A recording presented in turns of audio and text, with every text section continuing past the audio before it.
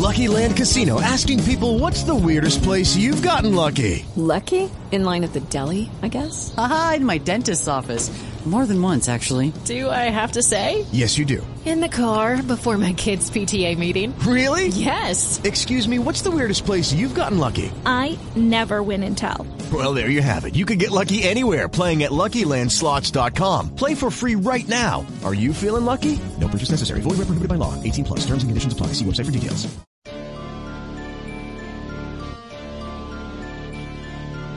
Are you searching for the best in online black radio?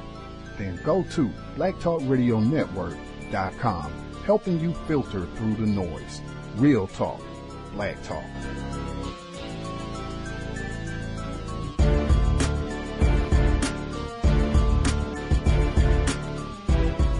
100 years ago, a white mob destroyed the area known as Black Wall Street. This was the Tulsa Race Massacre. They killed as many as 300 people, and for decades, the scale of that violent attack on Tulsa's Greenwood neighborhood wasn't widely known. But as NPR's David Gura reports, that moment in history weighs heavily on some of today's highest-profile black executives.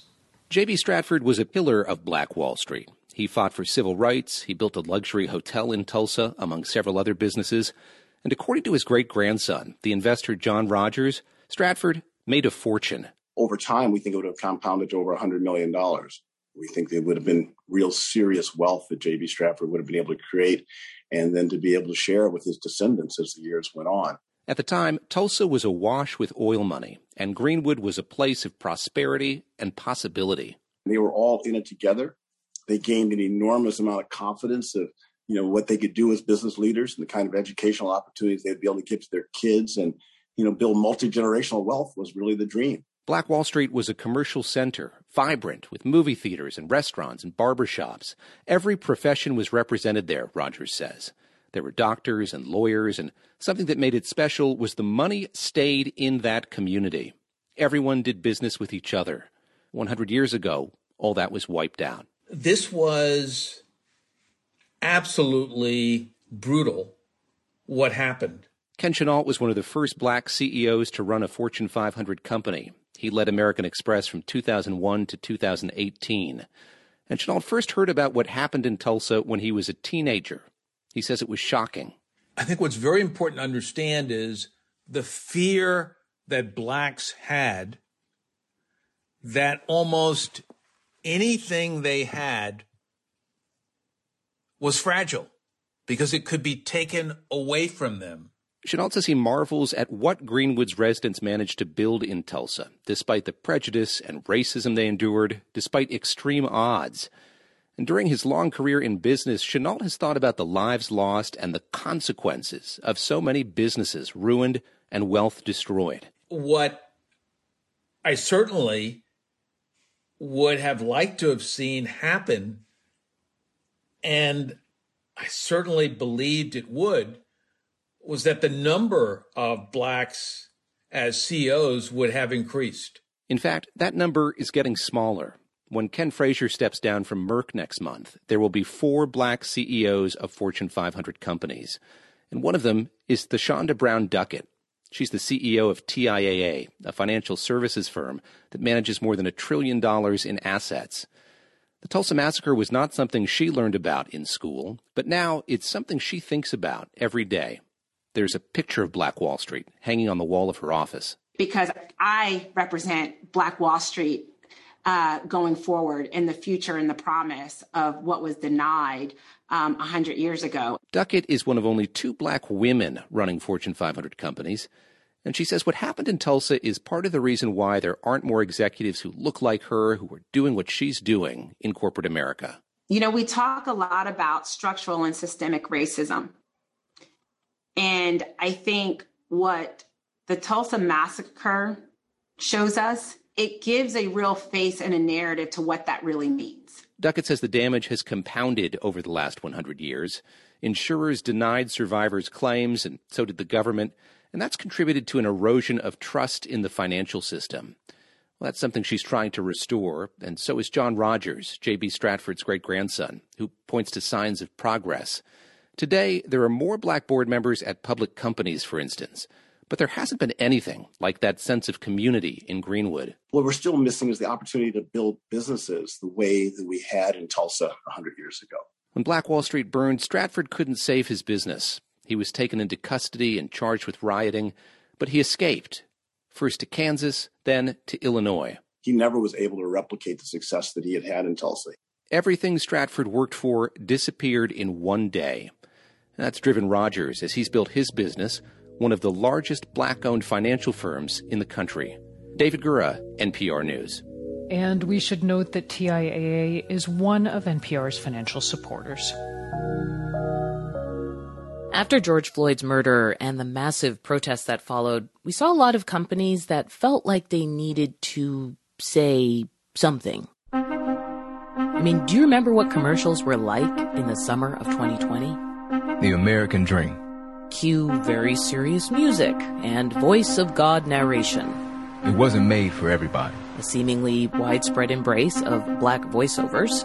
It forgot about one very important detail. Black America. Then there might be a 60-second capsule history of racism in America. Maybe a vintage civil rights era photo. Footage of that summer's protests. Candid portraits of young black people smiling at the camera. Or alternatively, looking contemplative. Black dreams matter. Black voices matter. Black lives matter. And then at some point, maybe you notice a discreet copyright 2020. The Coca-Cola Company watermark at the bottom of the screen. In this case, a commercial for Sprite. Now, that need to be out front of a national social movement. It meant suddenly companies were proclaiming themselves allies. To be silent is to be complicit, as Netflix said on Twitter. There were a lot of corporate tweets like that and a lot of commercials like that Sprite one. But there were also pledges, promises, and bulleted list of goals. McDonald's said it would tie executive pay to diversity targets. Companies from Zoom to General Electric created chief diversity officer positions. Consider this. Companies pledged transformational change during last summer's racial justice protests. A year later, we ask, did they change? From NPR, I'm Audie Cornish. It's Thursday, June 3rd. It's Consider This from NPR. Big structural change is what big corporations were promising last summer. They made statements, they donated millions to civil rights organizations, and they promised to address their own problems with diversity and representation. How did that go? NPR's David Gura looked into it. There were many CEOs who didn't know how to respond. That much was clear to Darren Walker, who's the president of the Ford Foundation, a philanthropy that focuses on social justice and inequality. They had no African Americans on their board. They had no African American in the C-suite. And Walker remembers fielding more than a dozen phone calls from executives who he says were disturbed and deeply concerned. There was not both lived experience and expert knowledge to advise, provide counsel and wisdom to the CEOs and the boards. 1 year later, representation continues to be an issue. Just days before the anniversary of George Floyd's death, the investment bank Morgan Stanley promoted 4 men to senior leadership roles. It's widely understood they'll vie to succeed James Gorman, the current CEO. He's white, and so are they. At a Senate hearing, Gorman pointed to other recent promotions, and he said he's committed to diversity. But this organization's been built over many decades, and it takes a long time for talent to rise to the top. The Ford Foundation's Darren Walker says companies have to do a better job of finding talent and holding on to it. We are past the kind of token efforts of corporate America. This has to be about transformation, and transformation requires more transparency. Of the 500 largest publicly traded companies, almost a third of them don't have one black person on their boards. That's according to Equilar, a clearinghouse for corporate leadership data. And while that's a smaller percentage than what it was in May of 2020, you can still count the number of black chief executives in the Fortune 500 on one hand. A year ago, business leaders spoke out. Then they cut checks to nonprofits and civil rights groups. One of them is Campaign Zero, an organization focused on police reform founded by DeRay McKesson. I think that for most of these corporations, money's easy, right? Like the money is literally the least risky and easiest thing you can do. What's more difficult is delivering on the promise of more diversity in leadership and among the rank and file. I think, to be very honest, we try to not be too reactionary. Ralph Bassett is a portfolio manager at Aberdeen Standard Investments. It's joined a coalition of financial services companies that have committed to publishing more data and to spending more money on career development for minorities. We didn't want to come across as insincere or, within that context, too reactionary, such that we couldn't provide the necessary framework for driving what we view to be sustainable change. That kind of cautiousness is common on Wall Street, where cultural change tends to happen slowly. But other companies have approached this issue with the same kind of deliberativeness. Starbucks hired former Attorney General Eric Holder to conduct what it calls a civil rights assessment of the company's policies. And Facebook, which has no person of color among its 7 most senior executives, wants 30% more black people in leadership positions in 5 years. We want to witness incremental progress, but realize it's going to take a number of years to get to where we want. In corporate America, the urgency of the moment, the demand for change, is sometimes at odds with what's perceived to be possible. Ebony Thomas works on improving the pipeline for talent at Bank of America. She's an executive whose portfolio is racial equality and economic opportunity. Well, Thomas graduated from North Carolina A&T University, and she's encouraging her company to recruit more from historically black colleges and universities like the one she attended. I mean, progress is progress, and it's slow, but we still have to recognize progress. Bank of America's CEO also testified before Congress, and Brian Moynihan highlighted company data on diversity. It succeeded in hiring more black employees overall. That number is now in line with the U.S. population. But only 1 in 20 senior-level managers is black. And that number hasn't budged. That's NPR's David Gura. There's a whole industry that's focused on making the type of change those companies are promising. DEI. 3 letters we're hearing a lot. They stand for diversity, equity, and inclusion. And the DEI industry, it's big. It's a collection of folks who are in various different industries. They work in HR, they work in the legal profession. Some of them are like myself, they're academics. And they're all kind of under this umbrella of working toward organizational equity. It is an incredibly nebulous definition. This is Kim Tran, who spoke to NPR's Sam Sanders. She's a DEI consultant. And she says the roots of what is now a multi-billion-dollar juggernaut started during a prior moment of racial reckoning. When diversity, equity, inclusion began, it was in response to the quote-unquote affirmative action call by JFK. Civil rights. We hope in the next few days to have an executive order forthcoming which will strengthen the employment opportunities both in and out of the government for all Americans. And it will be followed as time goes on with other actions by the federal government to expand employment possibilities. And that was in response to the Black American Civil Rights Movement. You had a lot of change happening around the same time. You had the Civil Rights Act, you had the Voting Rights Act, you had, these calls for affirmative action. But Kim Tran says the ideals that sparked those new changes very quickly became tied up with other concerns. What happened was companies got really scared of litigation. So they create a whole bunch of trainings and a whole bunch of people to do these trainings. And most of the time, those folks are housed in human resources. But they're not the people who actually created this idea of racial justice or equity or equality in the first place. And they aren't the ones doing the hiring in many of these instances. Oh my gosh, no. Tran says that today, many of these efforts miss the mark completely. A lot of DEI feels like performative allyship. I went to the training and then I put the hashtag up and then we did a Pride Month and everybody feels great about the work.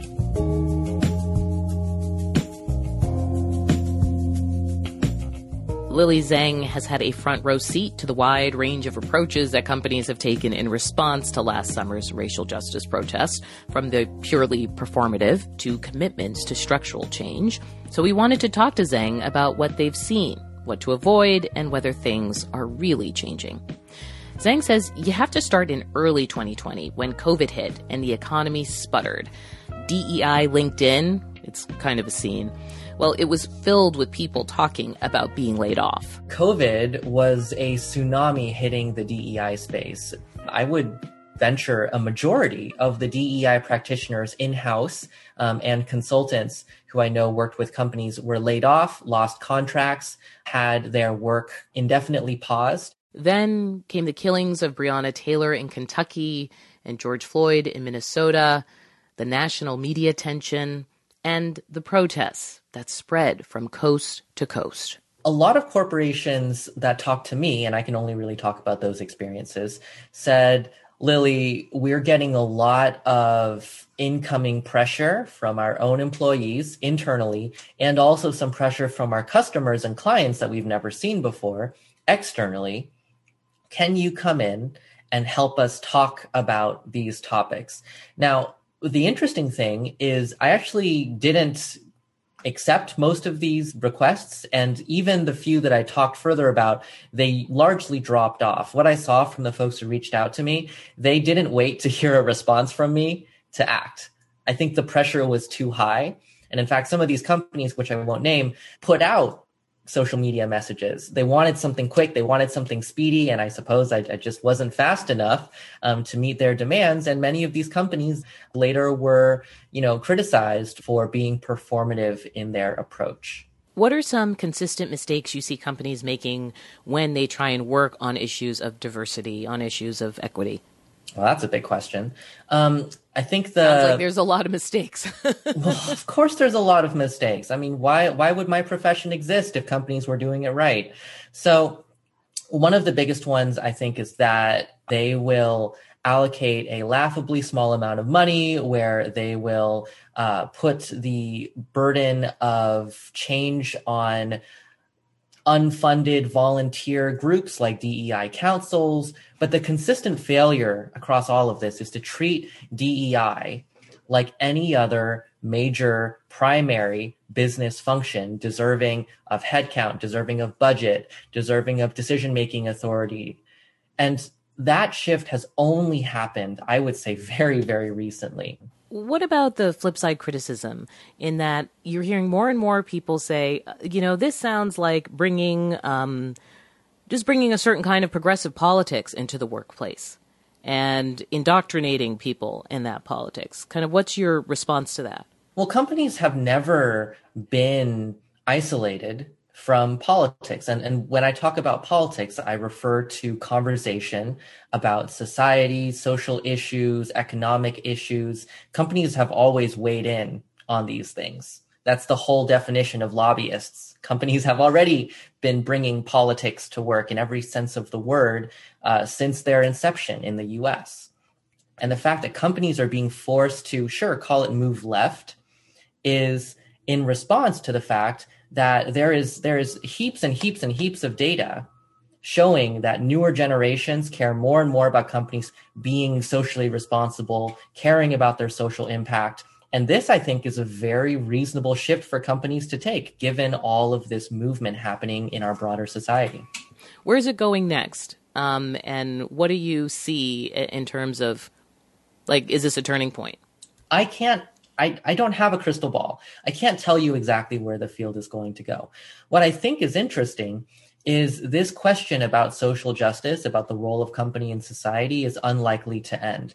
I think we're going to see, rather than a unspoken de facto status quo where we don't talk about politics in the workplace, companies being more and more outspoken about whether they are social impact, social justice companies that care about the world, or whether they are companies that on the record, on the books, perhaps proudly say, we don't talk about these issues here. And that, I think, is going to be a pretty interesting force when it comes to where people choose to work, when it comes to larger impacts on the labor market. I don't know what that's going to look like yet, but I think those trends are going to continue playing out the way that they are now.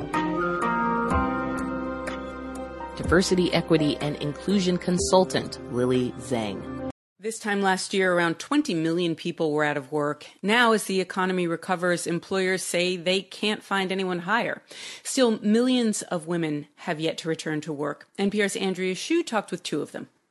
For more than 20 years, Catherine Gaines worked as a legal assistant in Washington, D.C. She had a reputation for excelling at everything. Documents, filings, briefs, scanning, whatever they needed done. I was the go-to person. She even once planned an attorney's wedding. Early last year, her law firm downsized and she was laid off. She quickly applied to some temp agencies and got an assignment. But then COVID kicked in. Nobody had anything for me to go to. in a way, it was a blessing. She had recently moved in with her mom, who has Alzheimer's. Taking care of her was a full-time job.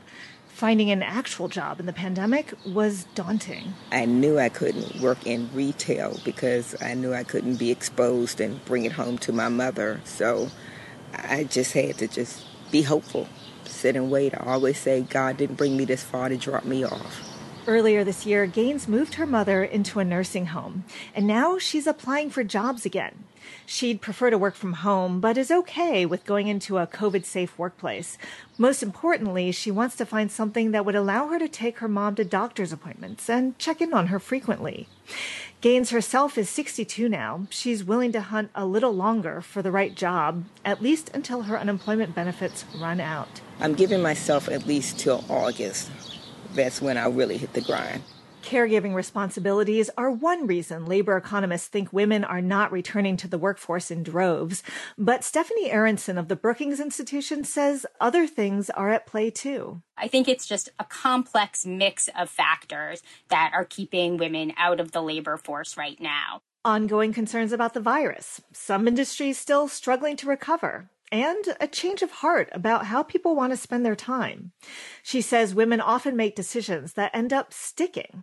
So a woman who decided to stay home with children in the pandemic might stay out of the workforce for years. So I think that the recovery for female labor force participation could just be slow. Across the country in Los Angeles, Valerie Mecki had been working in fashion merchandising for 18 years.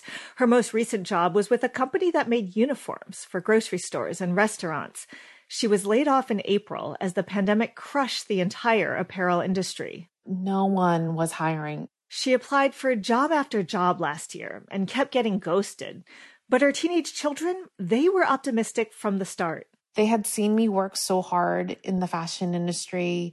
And so to them, it was like, but you're going to figure it out. Last fall, Mecki started a side hustle, a blog, to build up her online skills.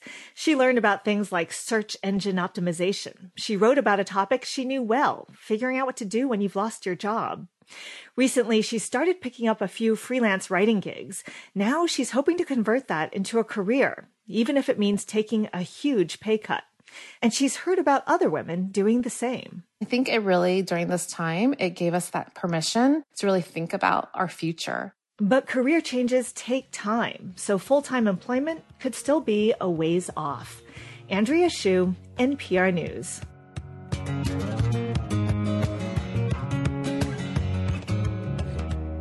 The federal government, which is this country's largest employer, is starting to return many employees to their offices. White House staffers have been told to come back next month. What is not clear is just how many workers across the government will come in and how many will stay home. NPR's Brian Naylor reports. The Biden administration has told agencies to submit plans for what it calls the safe reentry of federal employees to the physical workplace by next month. It's a big job. This is really complicated. Teresa Gerton is president of the National Academy of Public Administration, a nonpartisan group that advises government leaders. The administration's got to think through everything from how you deal with people who are unvaccinated and won't get vaccinated to how you deal with labor relations, and do those contracts have to be renegotiated? What is the method of performance management for people who aren't going to be in the office? So it is not as easy as flipping a switch and just saying, everybody back. It's not clear how many government employees were able to work from home during the pandemic. A lot of federal workers, TSA and Border Patrol officers, for instance, had no choice but to remain on site. Jeff Neal, a former head of human resources at the Department of Homeland Security, estimates that a little under half of the federal workforce have jobs in which they could work from home, although it's likely far fewer did. As for what comes next, Neal says it's probably going to be a hybrid. What I think we're going to see is something that's somewhere between what we had pre-pandemic and what we have now. I think you're probably going to see more people working remotely. I don't think every agency is going to say anybody who wants to work from home can. At some agencies, managers have already been calling some employees back into the office on a voluntary basis. Ralph DeJulis is president of the American Federation of Government Employees chapter that represents Social Security workers. He says the biggest concern with reopening Social Security offices is safety for employees and the public. In many parts of the country, people aren't vaccinated. We're nowhere near herd immunity, and we don't want the vulnerable populations that we serve exposed to packed lobbies where people are going to literally have to wait post-pandemic like they did pre-pandemic for hours just to turn in documents. Aside from issues such as ensuring proper ventilation for workers and the public at federal offices, Jeff Neal, the former HR official, says there are other concerns for managers, including morale. How do I feel if I can't work from home because of my job, but you get to work from home all the time? You don't have to pay for childcare. You don't have to commute. You don't have to spend 2 hours a day getting to and from work. That could create some morale issues. Still, Teresa Girton says, while there may be problems to overcome, there is also the chance for improvements for federal employees and on how services are delivered to the public. It's an opportunity to fundamentally reimagine what it means to work for the federal government. And it's an opportunity to kind of shake things up and say, we've been doing it this way since the 1950s. Maybe we should think about something different for the next 50 years. One thing seems certain, it's going to take a while to establish what is the new normal for federal employees and the public they serve. Brian Naylor, NPR News. Black brother of hell. Nella Rogers was happy at first to see that another black woman has been hired as an editorial assistant at Wagner Books. She's often tired of being just about the only black person in the room, actually in pretty much all the rooms of the publisher. One morning, Nella sees through a small crack in a cubicle what she calls the flash of a brown hand. Let's ask Zakiya Dalila Harris, author of the new novel, The Other Black Girl, to read what she first sees of Hazel May McCall. The girl had a wide, symmetrical face and two almond-colored eyes perfectly spaced between a Lena Horne nose and a generous forehead. Her skin was a shade or two darker than Nella's chestnut complexion, falling somewhere between hickory and umber. And her locks, every one as thick as a bubble tea straw and longer than her arms, started out as a deep brown, then turned honey blonde as they continued past her ears. And then there was the girl's pantsuit, a smart-looking ensemble composed of a single-button marigold jacket and a matching pair of oversized slacks that hit a couple of inches above the ankle. Below that, a pair of red patent leather high-heeled ankle boots that Nella would have broken her neck just trying to get into. The Other Black Girl is one of the spring's most anticipated novels. It's the debut of Zakiya Dalila Harris, who spent 3 years in publishing and joins us from New York. Thanks so much for being with us. Thank you so much for having me. It's such an honor to be here. Well, it's our honor. And we should note, by the way, your sister Aisha Harris is co-host of the Pop Culture Happy Hour podcast here at NPR. But she is not involved in our show's editorial process, to our deficit, I'm sure. What different thoughts are set off in Nella by the arrival of Hazel May? She is so curious. She is really just genuinely excited. She's been the only Black person at Wagner Books for the last 2 years. And so to have this flash of color in this space that's usually really drab and frankly very white, Nella's enthusiastic and excited about that and what that could mean for her. We should mention that Hazel May has kind of a matchless backstory, doesn't she? Yeah, I mean, she is really kind of the poster child for Blackness in a lot of ways, of what the en vogue kind of Blackness is. She comes from civil rights kind of royalty. She expresses her opinions about things in a very confident way. She is really the millennial who is speaking out, but at the same time, she's also able to navigate this very white world of Wagner books in a very smooth kind of way that Nella actually doesn't necessarily navigate as well. And so that contrast really sets up a lot of interesting, I'll just say interesting dynamics between them. And what kind of everyday pressures has Nella, like so many other Black women in U.S. publishing, and not just U.S. publishing, faced?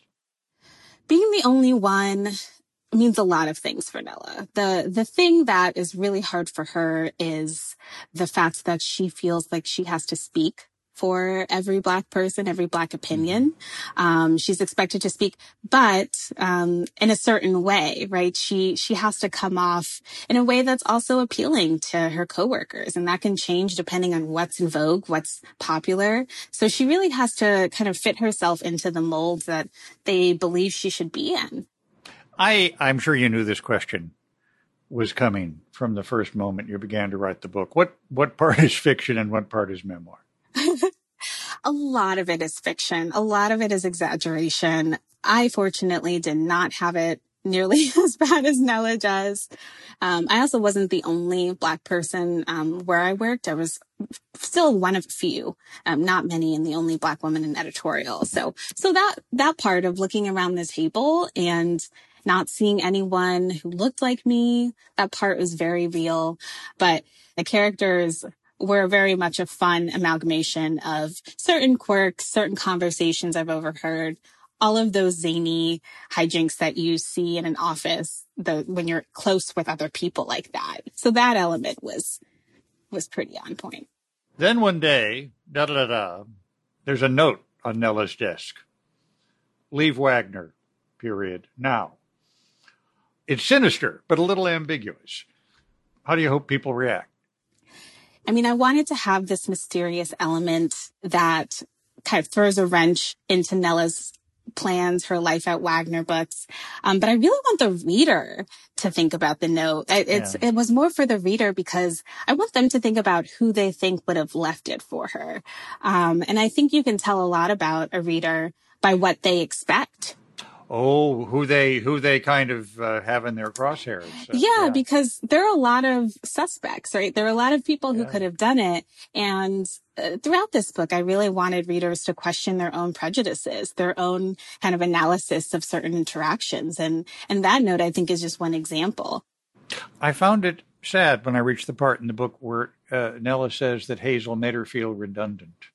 Yeah, I mean, it really goes into my own ideas that I have about, it's not only publishing. I think it's a lot of industries that are mostly white where we commodify Blackness, where you only need this one version of this thing for this one purpose. Whereas diversity is not like that. You have to be thoughtful about how you're speaking with people, how you see the office, because all of those things matter. They make a difference into whether or not a place feels inclusive.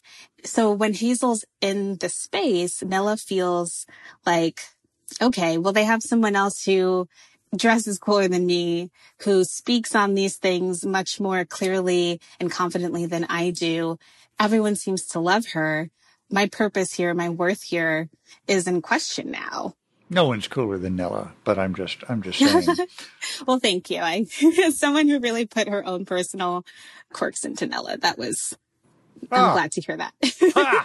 I see we finally wrung that out of you. Yes, you got me.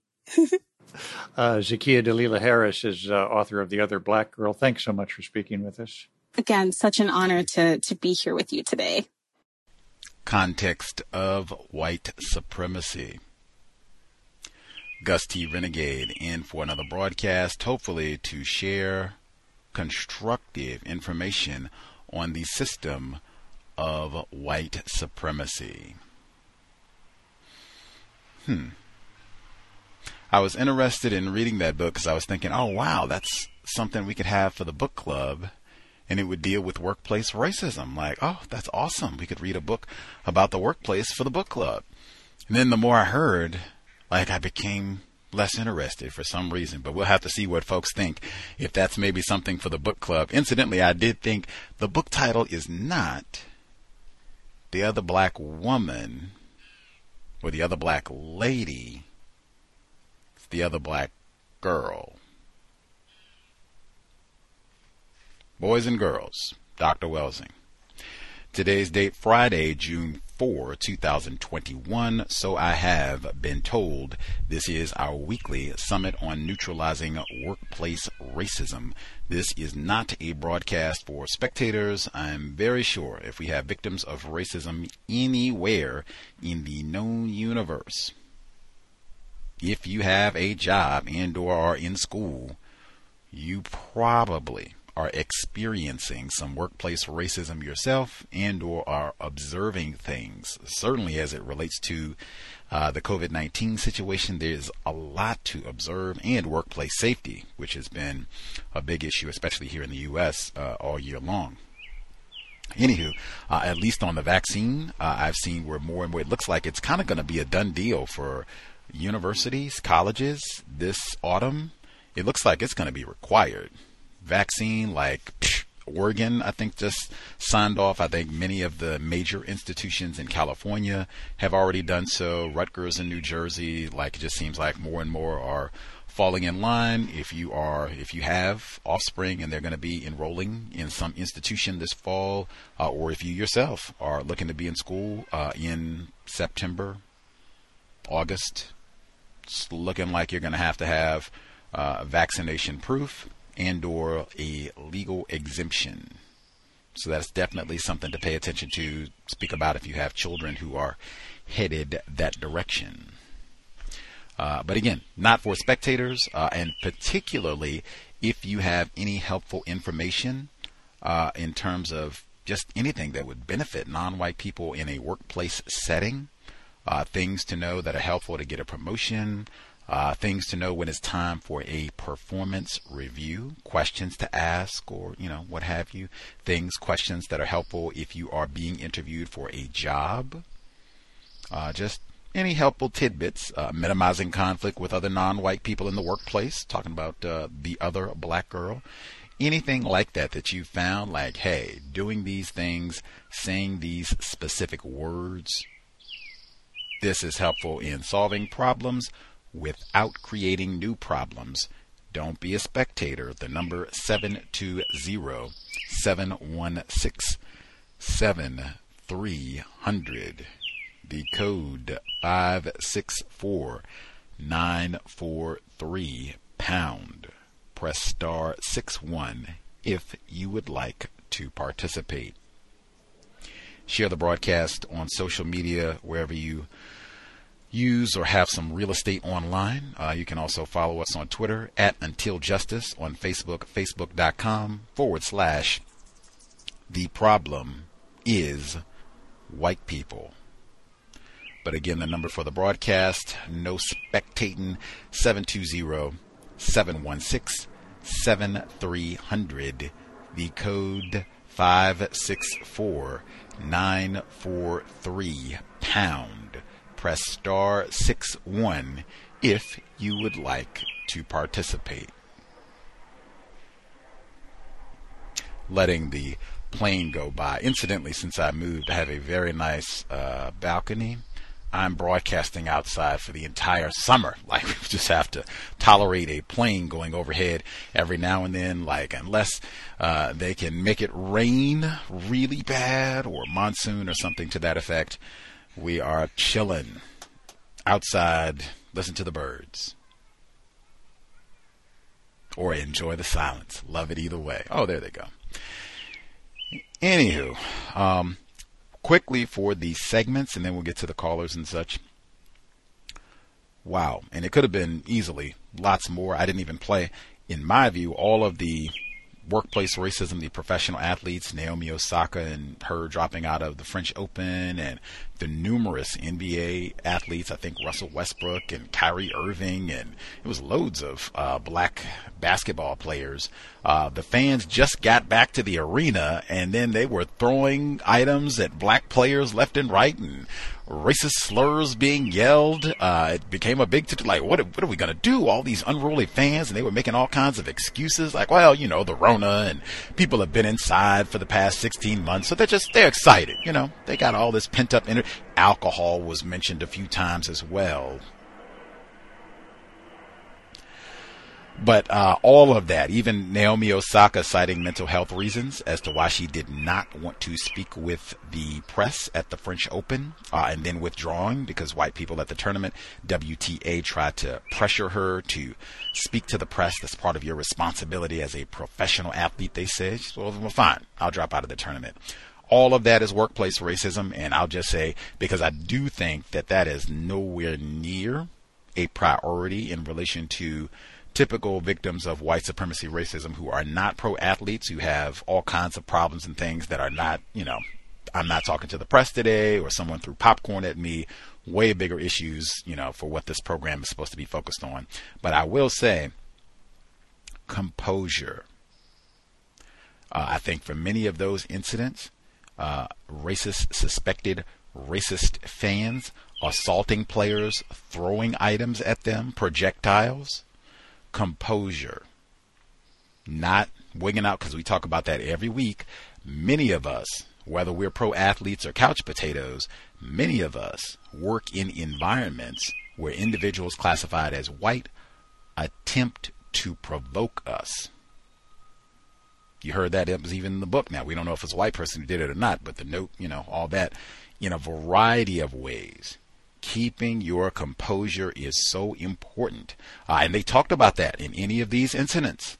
Russell Westbrook or someone, if they had went and, snatched up one of these folks for throwing a water bottle at them or whatever else, oh my goodness, they would have been arrested and lost millions of dollars and, been fined and suspended and all the rest of it. So real important, really, in my view, the most important component of counter-racism in the workplace and beyond, composure. Can't become emotional and forget about logic and just, trying to do the correct thing in solving problems, especially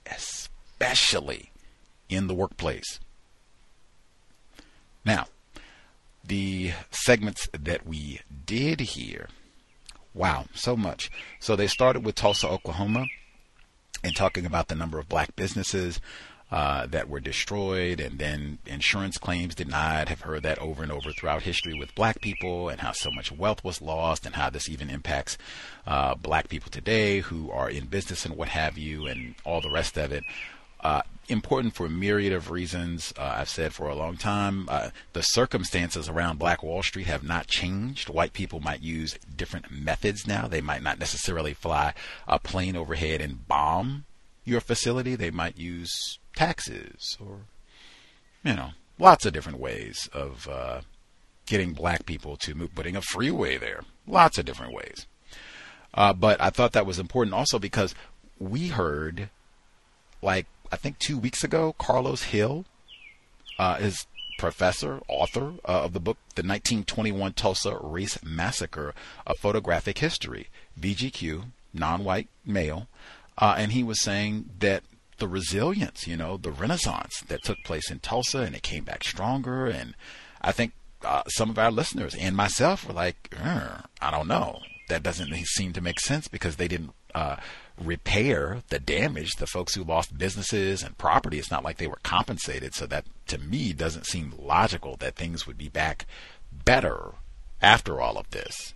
And I didn't hear anything to the contrary in that clip. That's exactly what I thought. Insurance not being paid out, and wow, look how much money they lost and the amount that they had of wealth that they had accumulated. And then all of that is just vanishes. Incident of white terrorism. I mean, that's the system that we still live in, folks. Motivation to solve this problem. Let's see. Next, they talked about, I guess, kind of an analysis a year after many businesses and corporations responded to the George Floyd protests and what have you. I remember a lot of those tacky statements that even went through the Super Bowl, where they had a lot of those tacky ads and what have you, and talking about racism and what have. They had Dr. Harry Edwards do some of the Super Bowl commercials talking about racism. All of that, I feel, is just really tacky. In my view, suspected racists, white supremacists, are at their worst when they are out pretending, doing an old Jane Elliott admitted racist, that they are against racism. Nothing is tackier. The confusion is profound. You even heard it in that segment. They said we come in and we do our diversity and inclusion equality day, and then we go out and we do hashtag for diversity, inclusion, and pride. Now what are we even talking about? Like conflation, everything is just kind of slopped in and thrown together. I didn't even hear white supremacy mentioned. We've got all these other goofy terms, microaggression and diversity, inclusion. Like I said, Jane Elliott and company, that's what I saw. Those type of people came up last year like, oh, let's get all of our diversity and inclusion equality officers and Jane Elliott's and Dr. Robin DiAngelo and Timothy Wise and all the rest.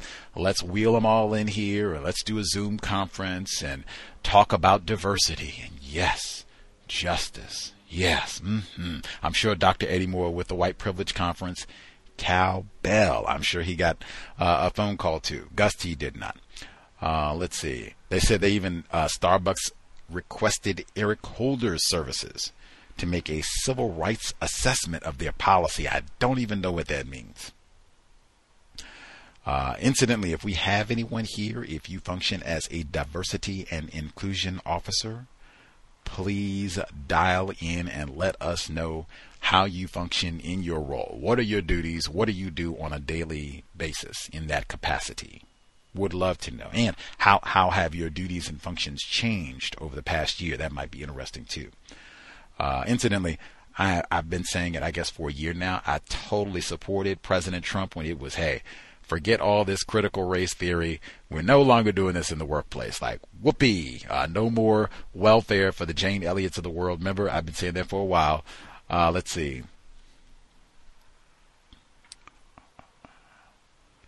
The women, the segment where they talked about women not working, I've seen many, many reports on a large number or sizable number of females no longer in the workplace after the COVID situation or not returning. They've got childcare responsibilities or caring for other family members, as we heard, or elderly parents and the like. I don't know that. I don't know if they mean like white women. It sounded like that was an audio report. It sounded like the female being interviewed may have been a black female, non-white female, but like I said, I didn't have a visualization. It's at least from folks that we've talked to, we have not, heard from droves of female listeners who said, oh yeah, I stopped working during the crisis and have not returned to the workforce. We've not heard that. Most of the female listeners that, have participated, that we've heard from, they were working when all this started and have continued working right on through. Maybe their work situation changed to some degree, but we haven't if those folks are out there, please call, dial in, let us know. But that's not the sense that I've got. So yeah, I don't know if they mean white women, not everybody, just females in general. Like, yeah, I would need more information on that one. Let's see. When they talked about trying to get people back into the workplace, federal workplace, I thought that was significant just because historically the federal government has employed a slightly disproportionate number of black people, meaning a number, like think of places like Washington, D.C., where black people could get jobs where maybe other white people might not hire them. And so in talking about how they're kind of figure out what the workplace is going to look like with the adjustment in terms of having some sort of moral concern about the workplace. I don't know what they mean at all.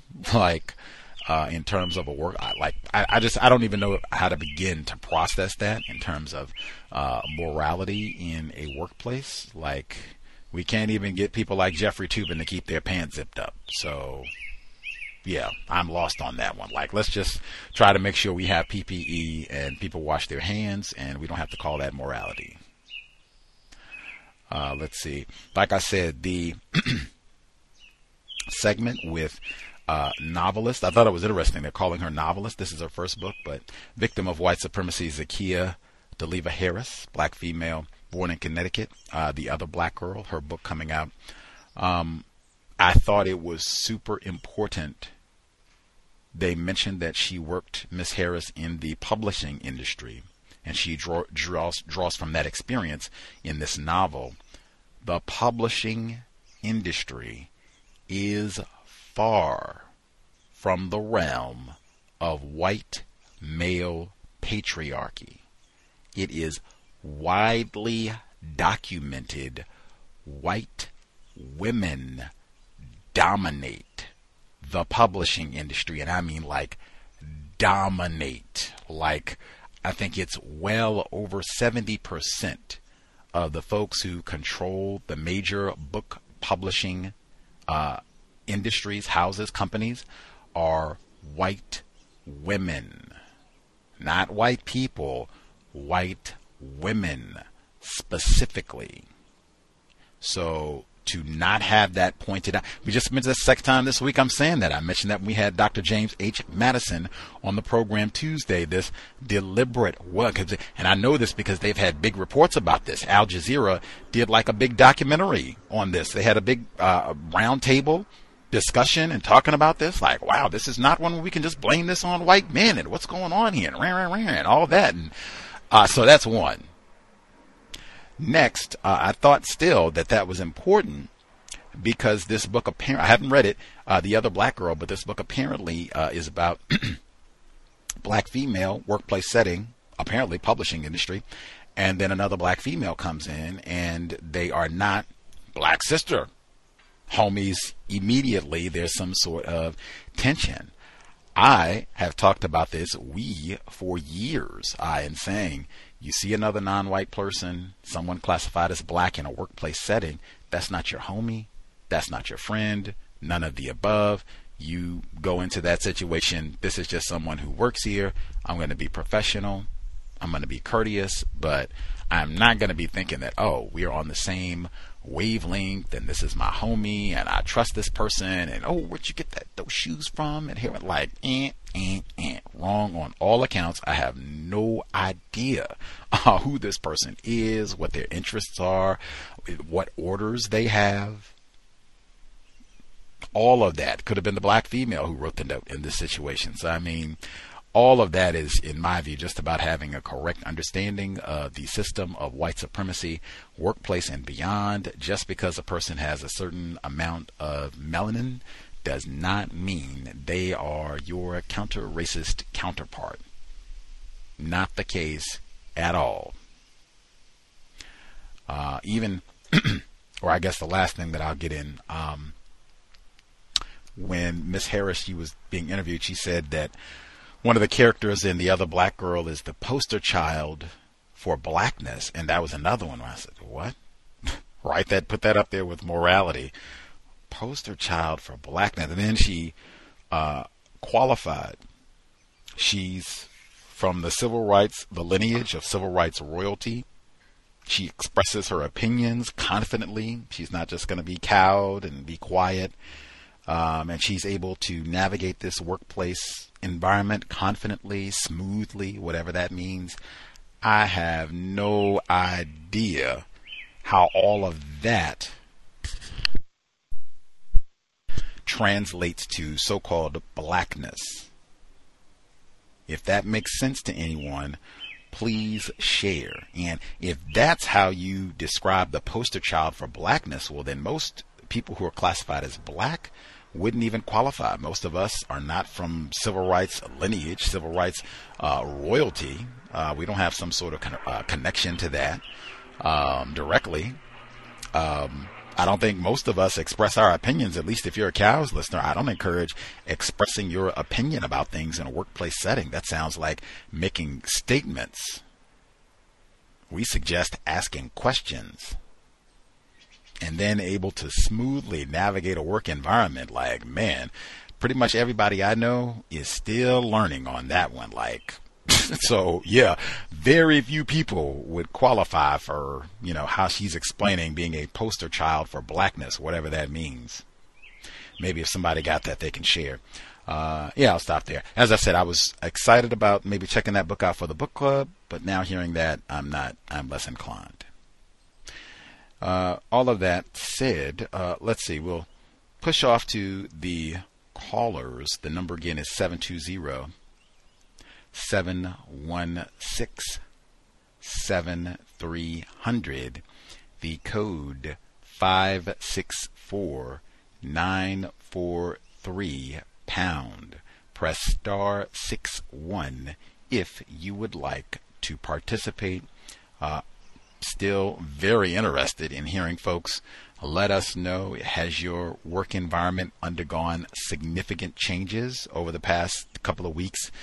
Excuse me, since they've said the vaccine is so effective. If you're vaccinated, you can, ditch the mask and everything. Have you experienced major changes where you work? Are things still kind of the same? Definitely want to hear about that.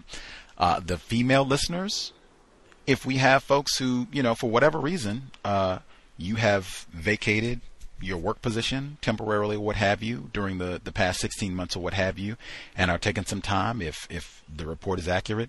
If that's the case, we have any female listeners, let us know. But my general sense is that we really have not had many folks in that position, but I might be in error. So if we have any females who have left the workforce temporarily during the last few months, while all this is kind of panning out, feel free, dial in to share. The number again is 720-716-7300. The code 564-943 pound. Press star 61 if you would like to participate. I reckon if we have folks who are dealing with the college situation as well, it's looking like it's going to be vaccine. No vaccine, no campus life for you coming this fall. So if that's something folks are having to navigate, if you already have your strategy, if you're just going to get the vaccine, or if you're not, whatever the loopholes are, that would be good to know as well. Let's see. We'll check the phone line and nab folks who have thoughts, views to share. Let's see. First few folks who dialed in with the hand up line should be open.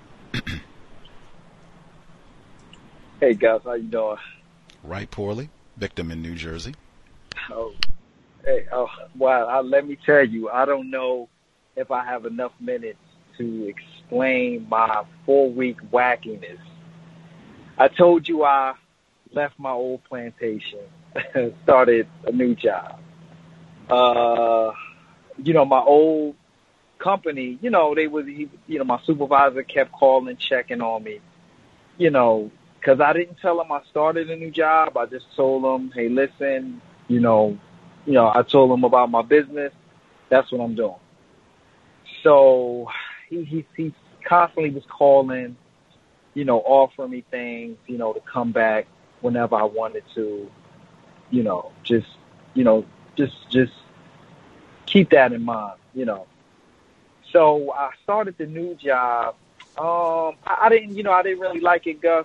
The hours was long. The workload was a little heavier. So I backtracked. I went back. So I went and, I gave the other company, I basically, I was there for 2 weeks. That Friday I said, hey, it's been nice. Day 2, I don't know if there's a shortage of workers, but metaphor, these employers are very thirsty, especially for an experienced truck driver. So I go back to the old plantation. Gus, I regretted it. I was there, and I thought to myself while I was there, I said, you left for a reason. So I just was, what? I don't know what I thought. They gave me more money. I went back. It wasn't, it was only $3. So it really wasn't that much of a boost. And they gave me the petty gas card again. I got my last check from the other employer, and it was substantially larger. Again, hours are longer, workload is a little bit heavier, but again, I'm not trying to be on the workforce no more than I'm not trying to work for anybody no more than 2 years until the business really jumps off. So I basically made up some story. You know what, Gus? I don't know why I'm like not being upfront with this particular employee, but I just let him know last Friday. I said, I'm done. I called the other employee that I left, and they welcomed me back with open arms, and I went back. So now it's like I'm just getting my old employer is calling me every day because I didn't tell him I started a new job. I told him that, listen, I'm just doing my, I told him I gotta handle my business. The driver that I had is not, didn't work out. So, I'm driving my own truck. So now, he's just calling and calling and calling. I know you're doing your own thing, but could you just work 2 days? Could you just work a week? How are you going to pay your health benefits? Like, he's just, to the point where I'm like, it's annoying. And I'm like, why am I, like, why am I not able to just tell them that, tell this my old employee to just kind of like F off? Maybe I feel like that may be a safety blanket just in case anything goes wrong. I don't want to burn any bridges. But the other day I thought to myself, I said, you know what? This is a bridge I need to burn. You know what? And I'm like, and I'm never going back. But this employer, like I told you, when you're on vacation, he calls. Oh, can you work for your vacation? If you ask for some days off because it's a small company, that's difficult. And I'm trying to quit. I don't want to work there no more. And this particular employee is still constantly texting, calling. It's, I don't know, Gus. It sounds wacky, but I'm like, it just kind of like speaks to this 10-year toxic relationship I had with this job. The fact that they're not only comfortable to contact you when you're off the books, they contact you when you're on vacation. They're contacting me when I quit. I'm just like, and you can't make this up. And I just got a text today, and it's like, hey, what are you going to do about, healthcare? About your, that's really none of your business. Like, is this a ploy for me to come back? If you think that I'm going to come back just because I'm working you think I'm working independently in my own business, and you're like, listen, you possibly can't afford health care, so, come back. Don't you want to come back? You don't have to pay for health care. Gus, man, I listen, again, I'm still learning, and this is just a pure example of how no matter how I call the show, how other people call the show, we're still learning. At times, I don't think that I handled this situation well. I think I handled it poorly. I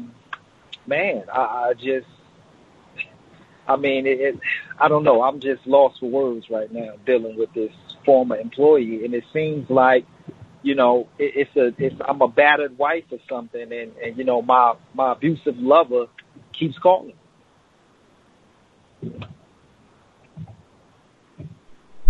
Wow. Well, definitely thank you for disclosing, being honest with us, and there is a reason. Hey, still learning. Gus T. Renegade, victim in New Jersey, Neely Fuller Jr., I don't know anybody in the known universe who is a victim of racism, non-white person, who can truthfully say, oh, I learned everything you need to know about racism, counter-racism. Got it. I don't make those type of goofy mistakes no more. That's just you and, Gus's goofy listeners who do that. I don't know anybody who can truthfully say that. So be patient with yourself, sir. And the other thing I say is, hey, that's counter-racist codification right there, too. That's the essence of it. You are the person, really in many cases, the only person who will know, like, man, I could have done a much better job today. Like, I have a lot of room for improvement. If I had this situation, the same type of situation presented to me again, there are a number of things that I would do better, that I would do differently. I would say this and not this. I would, and in the system of white supremacy, racists will probably give you that opportunity. So hold tight. I had a strong moment for Pamela Evans Harris, late. Missed dearly. But that was the same metaphor that she used to use, not thirsty. The battered wife syndrome, and saying that, in the system of racism, white supremacy, that's what we got, and being in such a dependent position as we are, as, many females in battered relationships. That'll be the case for them as well often. But I think that metaphor applies to many victims of racism. I know, speaking of Pam, Renethia Tate, she wrote and talked about frequently black people because of years of terrorism. Like you said, safety net, safety, terrorism. It's difficult for us sometimes to say no to white people, regardless of the context. When being, sexually abused, difficult to say no. A workplace scenario, difficult to say no. Come on and get these extra hours. Come on and work this, double shifts every day for the next month. Difficult to say no. Come on back to this job. That is white power and years of terrorism in saying no to a white person. My question was just going to be, I guess, well, you already said, I guess you answered that one. You said safety net. That was a big one. And that's understandable if you're venturing out and trying to work for yourself and that sort of thing. I guess it would be if you had it to do over again, what do you think is the one thing, like, bam, if I had behaved differently at this point right here, this could have nixed a whole lot of this in the butt, and this is what I'll do next time? If I would basically, I wouldn't feel like I had to lie, just basically be upfront. Like, I'm done, I'm moving on, period. I shouldn't have left any room for this particular employer to think that I was coming back. And that was basically the conclusion that I left. Well, that they can draw. That, he just, he didn't have a stable driver. So, once he gets a stable driver to drive his truck, he'll be back. And I mean, this particular employee even offered to find a driver for me. So, it was just kind of that. And I think that when I talked about the safety net, it was just like, venturing off, start my own business, and also going to another company, the fear of not being able to financially take care of myself, if the business was not to succeed, or if I was to get this job and, I don't like it, or, let's just say they lay me off, just to leave that, just to have that safety net, to use the metaphor, to be able to go back and have some form of employment. So I think that's what I was doing. I was basically just trying to leave that option open if all else failed. But when I went back, I'm just like, you left for a reason. Like you're attempting to start your own trucking company for a reason. And when I went back, it just, nothing changed. So I was like, what am I thinking? Like I went back and it's still a small company that's micromanaged, that's, again, like I said, very toxic, no regard for your off time. You would think that I was some kind of manager or I had some kind of stocks in this business the way they want you to perform for this particular business.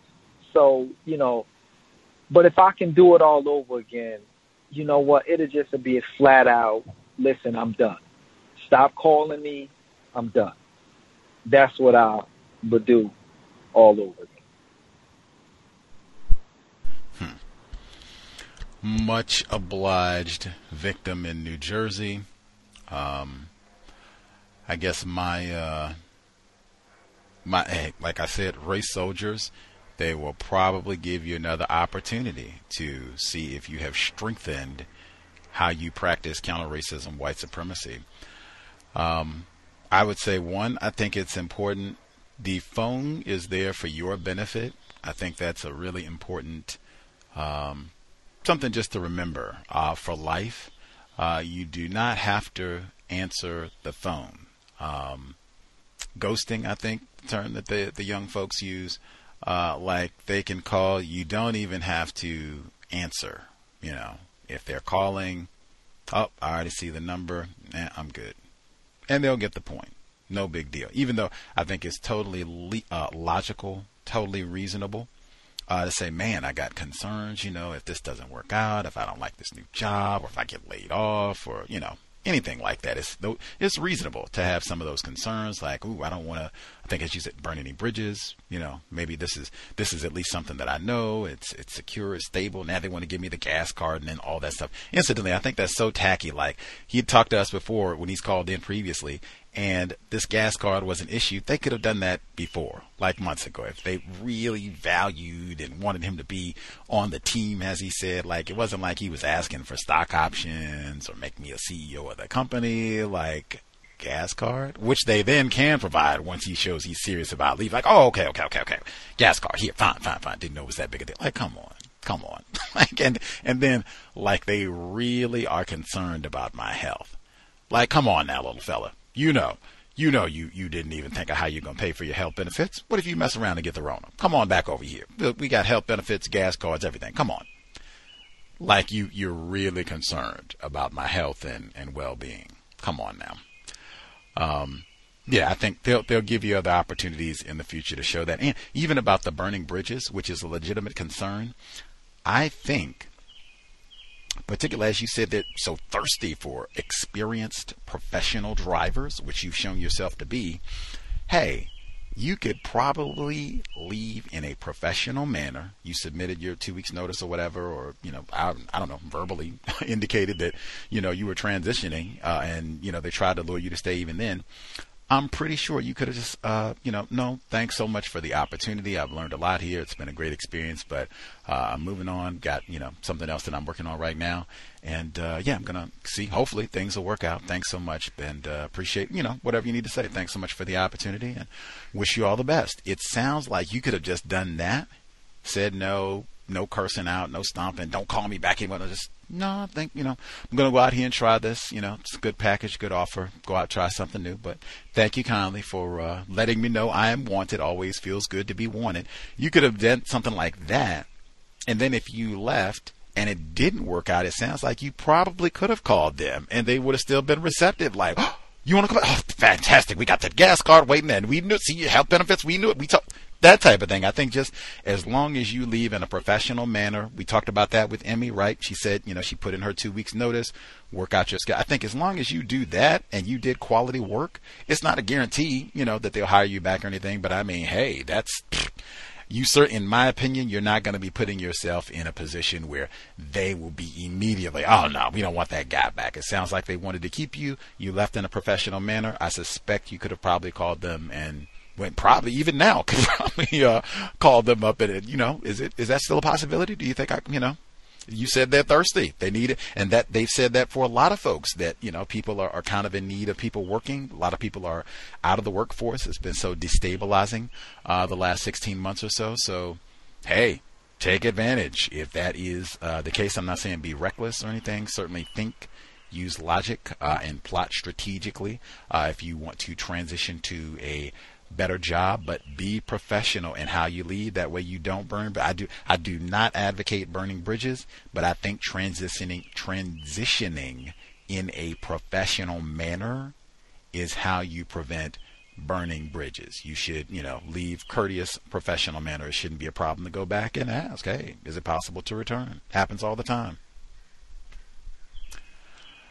Again, much obliged for sharing. And the same thing that I say all the time, like when we sit around, many of us victims of racism, and criticize other victims of racism, that's easy and worthless.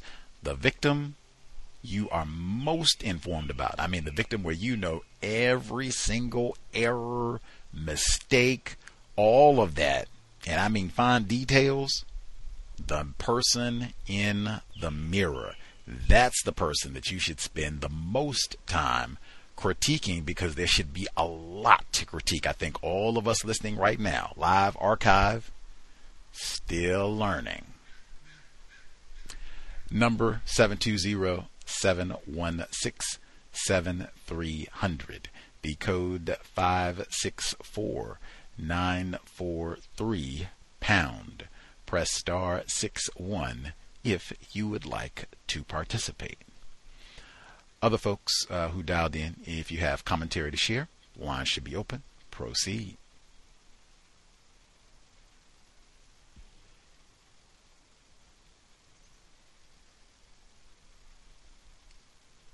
Can I be heard? Bay Area Mom, yes ma'am. Thank you for taking my call. Greetings to you and everyone on the line. The guy that was just speaking, I remember a lot of his, especially during the beginning of the COVID. I remember they didn't care about anything. It snowed in, didn't care. Nothing. He's still good here. So I remember that, and I'm glad he's able to not need them. And I guess I do get it too when you're using it as a security blanket. That's a metaphor.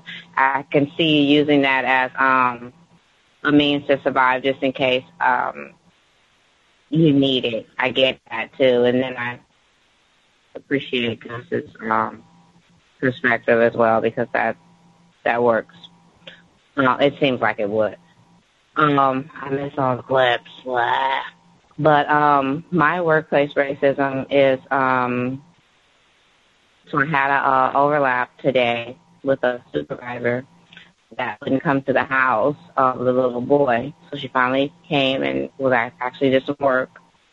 The supervisor always let me know to just stay on her. So I was on her on Friday when she overlapped via Zoom or whatever, the tablet, because that's not the one that he needed in person, especially with these made-up goals. So I said, well, the next time, don't do TV. Come here. Come to the house, because if you have all these goals that you have, I need you to run them. So she's okay. I'm gonna come on Tuesday or Wednesday. So she came Friday instead. which was fine. So I had her run all the goals that I needed her to run, she put on hold. Now, mind you, these are all the goals that she created. They were like, 8-9 months ago. These are the goals she created. So now I'm saying, okay, we'll do it. Show me. So, I'm putting it on hold. What? So she put all the goals, all the dumb goals on hold. And then when I'm asking her about one of the goals is for him to tap my hand to ask me for stuff because he's not verbal. And he doesn't tap me. And I don't have time. It's so, I get it, but it's so complicated to make I'm only there 2 hours a day. And then he's asking me something. He's still communicating. I know what he wants. And it's like, oh, no, don't pull my hand. No, don't pull my hand. Don't grab my hand. Tap me. So I never got that goal. And I never ran it. So all the goals that just didn't make sense, I don't run them. And then I was like, well, show me. No comprende. So, she's funny. So, then I did demos to let her know. So a lot of these goals, regardless of how long they've been on here, he's not able to do it. And I'll show you. Well, matter of fact, you show me how to get him to clap hands on cue. Clap hands. Show me how to do that. Clap hands. Can you show me? She's okay, look, clap hands. He's like, girl, you don't get out of here. Clap hands. That's doing it. That's doing it. And she didn't do anything. Very inside thing I'll do if that's the case. So no, nothing extra. But just mark it like that. You just do it like that, and just it doesn't do it, then hey, go something else. So the mother came over because I don't know what's the big deal about the extra hours, but the mom wants these extra hours. I don't know why. Anyway, she wants these extra hours, and she wants me to do the hours, which is fine. I can do her extra hours, and I can do extra hours with the AM girl, but no new friends. So, so then I was asking the supervisor about the new hours. So then she's saying they didn't even put in the new hours. Apparently it was supposed to be some elevated hours. They didn't even put it in because it's me. So they didn't add the hours. So the mom said not only did she want the hours added, she wanted 5 more hours, and she wanted me to be able to do it, or she doesn't want the hours. So I wasn't really listening. I started doing other stuff because the little boy, he wasn't really interested in my supervisor being there and me, and we have these masks on. So she makes it seem like I'm bringing all these masked strangers to the house. So it's always loads of fun. So he really wasn't interested in any of it, but I wanted her to go over every single thing that she threw on this tablet and just run them. And whatever was dumb, like when I'm telling her that he doesn't, he's not going to tap me. Well, he's not going to just be pulling your hand. Or he's not going to just be pulling your hand. But then when we're sitting there today, she's, oh, well, that's pulling your hand is good. Oh, no, that's good. No, well, that's good. Well, he's just, I wanted to say, nah, but I didn't. So I just saw how wishy-washy something? I just saw how Tuesdays they are. They talk with both sides of their mouths, I noticed, because she knows what she said. She was making it very complicated for me before the in-person visit. But now, especially since, I had everything in writing the way I did, backing me up, now she's, oh, no. And then I can also do the work because I can do what I have to do with these children as well. So I just thought that was interesting. And everything just changed, even with the school. So there was supposed to be no more school this month, right? No more school. They're paying that lady, just crammed that lady up, and she now at school. So now it's school, whatever the other black supervisor said. She let that mom roar, and so now it's okay. What you want? School too? School help? Okay, he can do school help. She's about to create a program around the boys' school. So we'll see how it goes. I don't mind working with the little boy because it's interesting to see him develop. But I just think it's interesting how tricky they are. Okay, and I'll mute my line. Thanks for taking my call. Context of white supremacy. Bay Area mom, much obliged. Man, I'm putting it. I was telling somebody else earlier, like, talking about things is so important. So just saying things, verbalizing things is so, we're not powerful, better word, saying things is so powerful. So I'll continue to verbalize. Hopefully our Bay Area mom, she will be dialing in soon. Better plantation, substantially better, where she has compensated, has a phenomenal increase in compensation, ease of scheduling, transportation to and from work, just huge boon for her career, huge improvement in employment over this, because it's just, she said, she shared this about, in my view, just total lack of regard for the children. Like, just, are we really concerned about the well-being of these children, or is it just, slop anything down? Yeah, he grabbed your hand. Yeah, just that down. Or, no big deal. As long as we're getting paid, and whatever. I don't know if these are if they serve predominantly non-white children or both or whatever the case. It sounded like this might have been a non-white child, but like, wow, that is just like total lack of concern for the employees, total lack of concern for the children that they serve, which, what does that idiot say? White people do not care about children, I think is how he says it. Yes, what an idiot. Anyway, but yeah, I think, with the hours, I guess if you have, it might just be that the mom recognizes that, wow, this company is really lame, and it doesn't seem like they have any sort of sincere regard for children, with the exception of you, Bay Area mom. And if you are going to do the extra hours, yes, I'll take the extra hours with my child. If it's going to be one of these other insincere, lame folks, well then no, I'm cool. Like your supervisor, no, I'm cool. Like, don't need them in my house wasting time and messing around with my child. And I don't have children. But those developmental goals are important. And so you have children at a young age where they're not verbalizing or have some deficiencies. It's nice when you can get someone who is sincere about getting them the help they need, justice, as opposed to messing around, being a hypocrite, lying, making it seem like you're concerned and you're really not, which it seems like there is tons of this all the time with these young folks. And that's pretty common.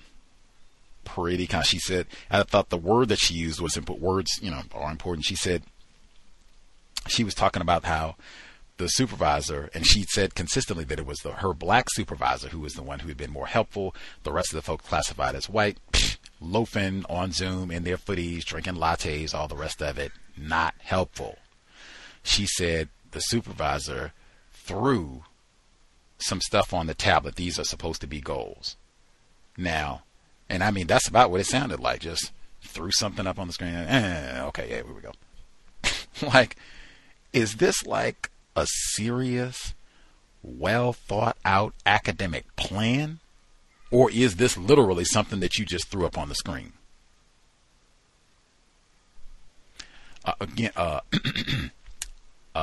Thinking about children. Dr. Welsing, say her name again.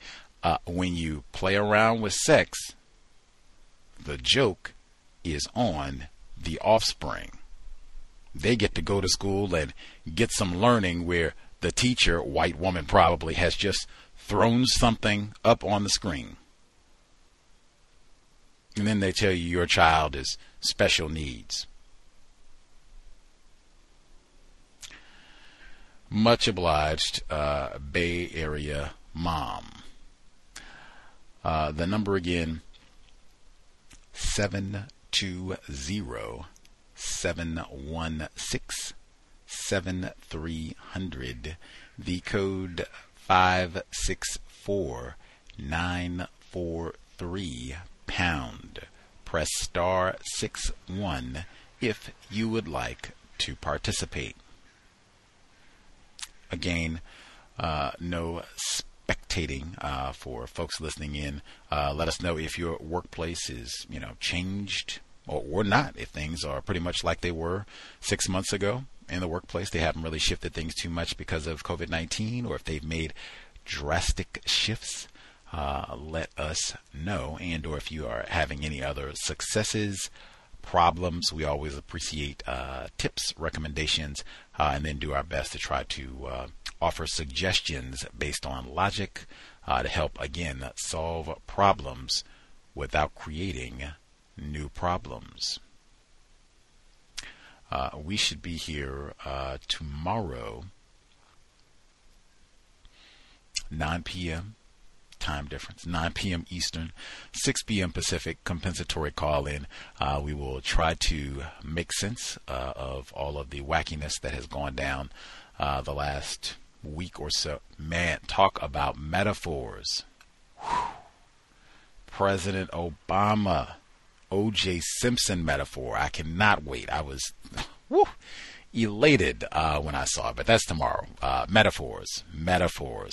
And F. Lee Bailey passed away yesterday. F. Lee, O.J. Simpson, man, I cannot believe it was just the beginning of this year that we were reading flipping O.J. Simpson, this much. Orenthal James Simpson, man. But yes, F. Lee Bailey even passing away yesterday, and I made note he passed away at the age of 87. Johnny Cochran did not even live to the age of 70. Neither did Geronimo Pratt. Number again is 720-716-7300. The code 564943 pound. Press star 61 if you would like to participate. Let's see. Other folks who dialed in with a hand up, if you have commentary to share, proceed.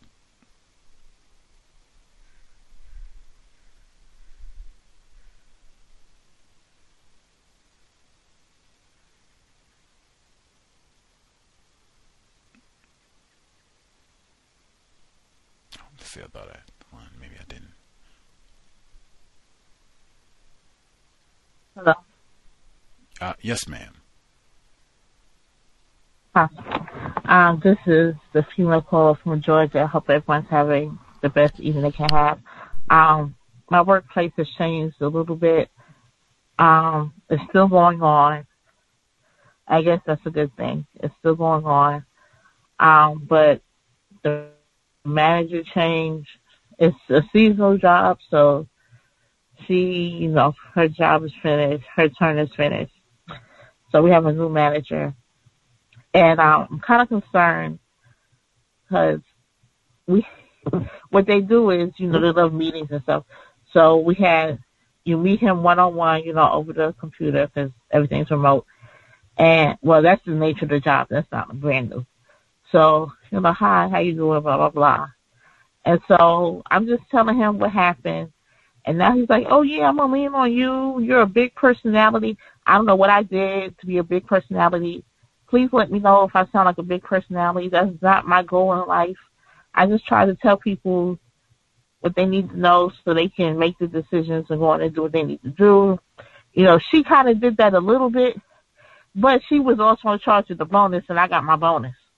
So, business is business. I got my bonus. So, I had no problem.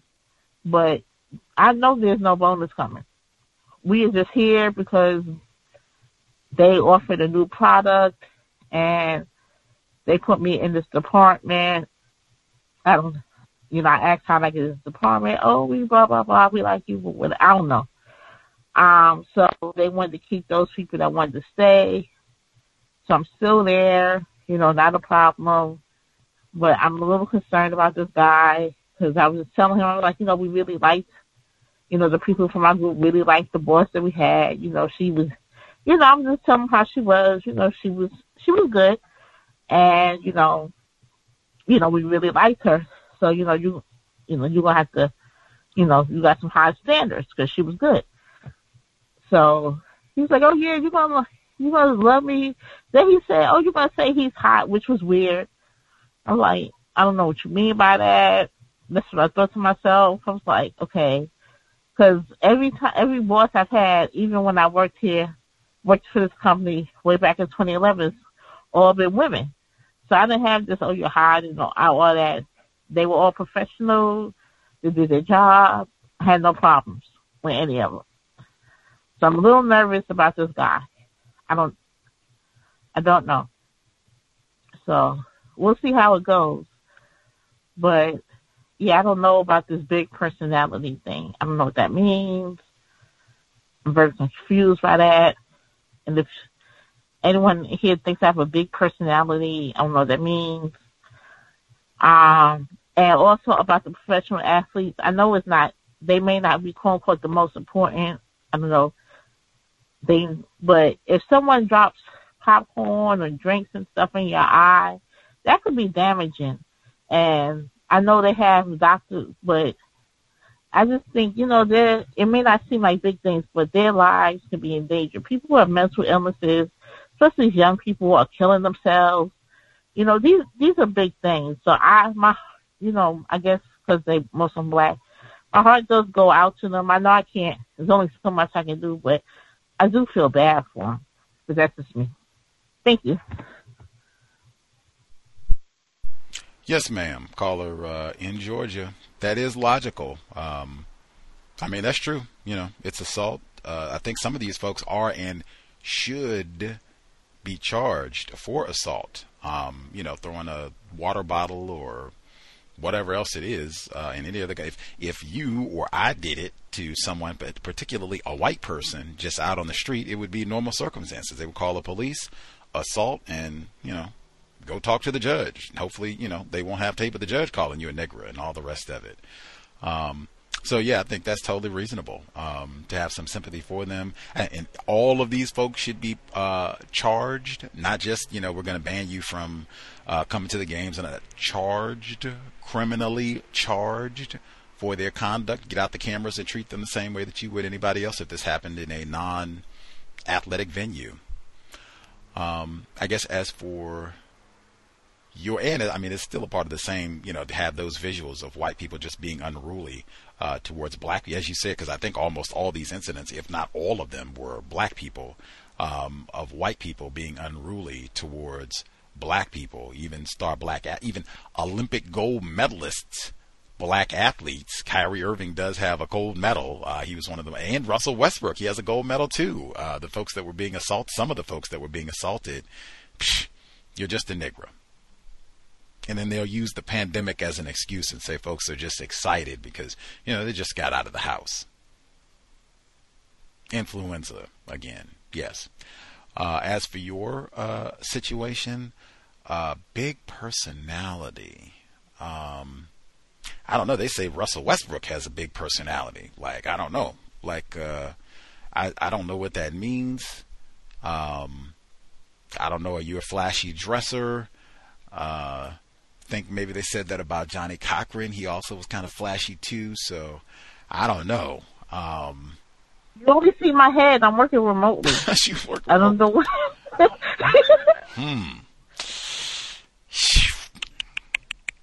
I don't know. That's yeah. I would just chart that. Well, I mean, you did. I would just have to chart that one down.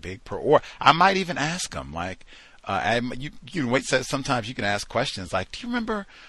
Chip, we met, did our introduction. You said I had a big personality. You were going to lean on me to help, kind of figure things out, do a great job here. What does that mean, big personality? And just have him explain it. Like, you don't have to be, that's when I wouldn't even be rude about it. I would just be, if you recall, what does that mean, big personality? Because I haven't heard that one before. Like, that's a new one, big personality. What does that mean? And yeah, have him break it down. He might be truthful or might say he doesn't remember, but I might even just ask because I have not heard that one before. Big personality. Yeah. Or I guess the only times Johnny Cochran, like I just said, Russell Westbrook. Yeah, I don't know. Now the other one.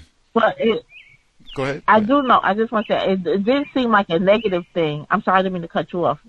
But in those other cases, those poor men, it seemed negative in their opinion. He didn't make it sound negative when he said it. I just don't know what it means. Okay, that's important. I always say you're, the expert. You said it didn't sound negative, so it may have been that's what I'm saying. It may have been a compliment, and I just haven't heard it used.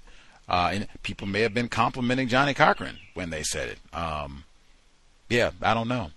He can educate us both. Maybe he'll break it down and explain the compliment of having a big personality. Maybe you have it naturally. She said she was not trying to have a big personality, so maybe it's just a natural part of your aura in a constructive way, maybe. As for now the other one, now you said, hey, you got some lofty standards, and the previous manager, she was cool, everybody liked her, got my bonus. Who doesn't love a bonus? And he said, you all are gonna love me. Just give me a chance, and you'll be saying, oh, he's hot. Now, that is for sure going in the workplace journal, because, I mean, in terms of talking about another person, that frequently has some sort of like sexual connotation. Like, that's not even like, oh, I think this person is cute. Like, saying someone is hot often means like, oh, like this is someone that I would like to have sexual intercourse with. Like, that's frequently what that means when talking about a person. When we're not talking about temperature, that type of a thing. Like, I would not. I mean, this is Gus. There's no context where I would be describing another person in a workplace setting as saying, ooh, Bill or Marcia is hot. Like, no. Like, I would not be saying that. It would be noteworthy. Like, okay, I'm going to put that in my journal, and boop, if we have anything that seems like sexual, inappropriate, anything that I feel uncomfortable, we've already got one red flag, at least for me. Or I guess I'll ask, you said you felt like when he said that you had a big personality, didn't seem like he was, trying to slip any sort of insult by you or anything like that. It seemed like it was a positive, a compliment. Right on. When he said you'll be saying he's hot, what did you feel when he made that statement? I felt like he chose the wrong word. I was like, that's not the word I would pick. I don't think he meant it in a sexual way, but that's just not the word I would use. I just didn't think it was an appropriate word. Yeah, I kind of, was taken aback by it. I didn't really show it, but I'm like, oh, that's a weird choice of words. But, yeah, I don't know about these people. And then, he's just, so far, he's different. I only had one interaction. No, he was very helpful because I needed some help with something. And he did provide feedback on something work related. So he did do that. So, But, yeah, I just thought that was a weird choice of words. I think he's just, I don't know. We'll see. Because we're supposed to have these meetings every day. They're like 15 minutes. How's work, blah, blah, blah, stuff like that. So we'll see how these go. I don't know. I wasn't trying to be a big personality. I was trying to shut up. But stop asking me questions. But yeah. Yes, ma'am.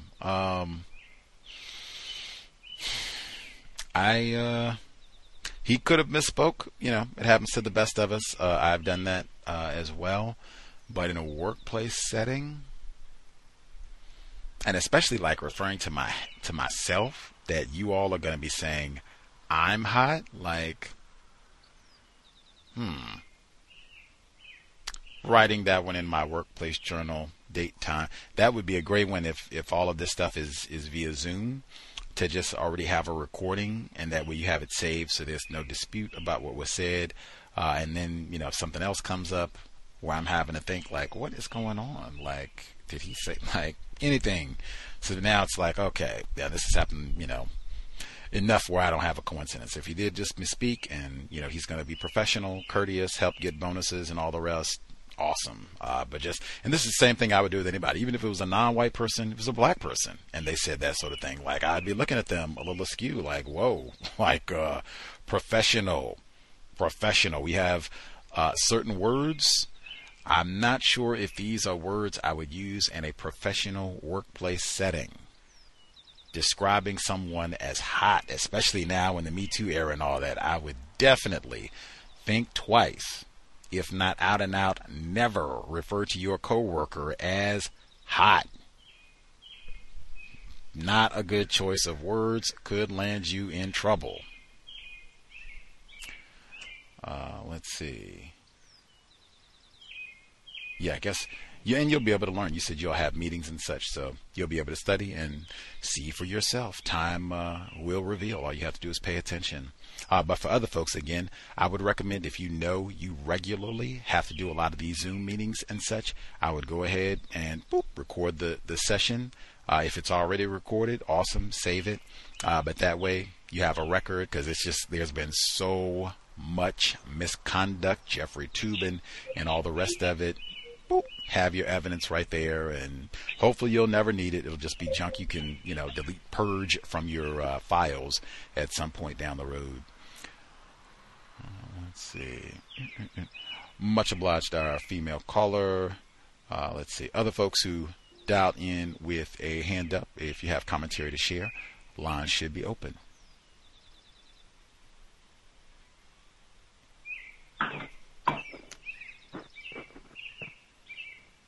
Can it be heard? Greetings, retired firefighter in Florida. Greetings, Gus. Speaking of the employment of professional sports, I haven't been able to get in contact with Najee Davenport. I've tried to get in contact with him via his Facebook, to no response, which I definitely understand. With the advent of, I'm pretty sure that with his medical condition, it probably is bothersome, and he probably wouldn't fully understand on how him being on the C.O.W.S program would actually help him in his situation. So it may be some level of suspiciousness because I'm pretty sure he's getting a lot of resistance from that's really what the issue is about, getting resistance from the National Football League, his former employees and former employer. But I may try to send another message via his Facebook again. Once again, thinking about the Olympic Games in Tokyo, which is coming up soon. From my understanding, it is on. And as I mentioned before, the Japanese government has basically supported the Olympic Committee in stating that they will impose some sort of action on any symbolic protest. They gave different examples, but when it came to racism, white supremacy, I can't quote exactly what they said, but it sounded kind of suspicious in a real negative, in a real racist way on that particular description of quote unquote protest. I noticed out of all of the different types of sports, that athletes participate in with the Olympics. Primarily the only history of most of the gestures are with track and field, primarily. You have non-white black people in basketball. Tennis just started, I guess, about two or maybe 3 games ago, which were probably, because it's every 4 years, so we're talking about probably 12 years ago, something like that.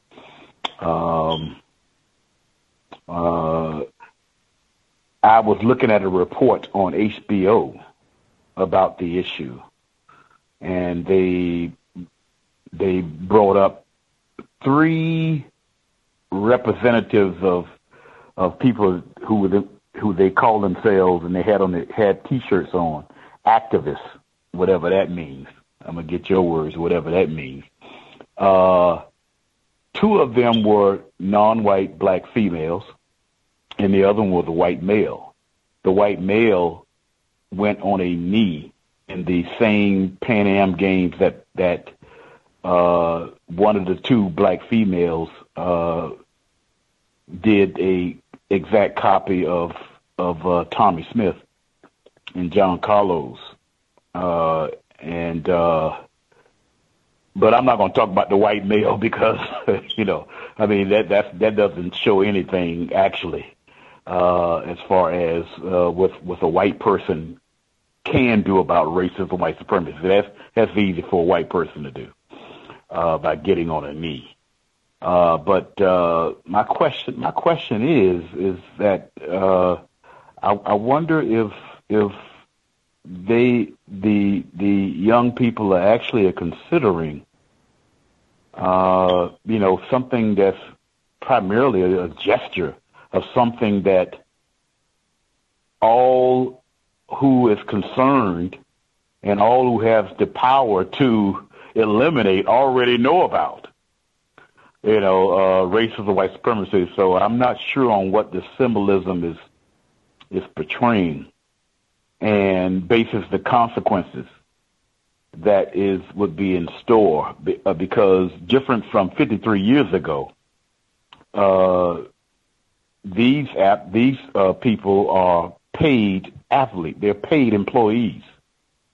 They're paid. They get paid. I'm not saying they're all of them are millionaires, because they're certainly not, but they are getting a salary of some sort by participating in events all over the world, including the Olympic Games. And now the United States actually stated that they were going to support protests if they would like. So that's a positive, from that standpoint. But that doesn't necessarily go for private industry. How long are you going to be a world-class athlete? You probably are not going to be a world-class athlete by the time that you're in your mid to late 30s or 40s in most of those sports, and you're going to be looking for employment. And I would not be surprised if some of the people who would do something would have problems when they start going around looking for viable employment. And just a thought on it. And would be interested on what others have to say about it also. Because one last thing, I noticed since 53 years ago, I've seen a totally different reaction to getting to the podium. You have black athletes are crying up on the stands when the national anthem is playing. There's a habit of grasping flags that represent their particular country, quote unquote, and wrapping it around themselves as they're running around the track, which is totally different from 53 years ago, where that didn't go on.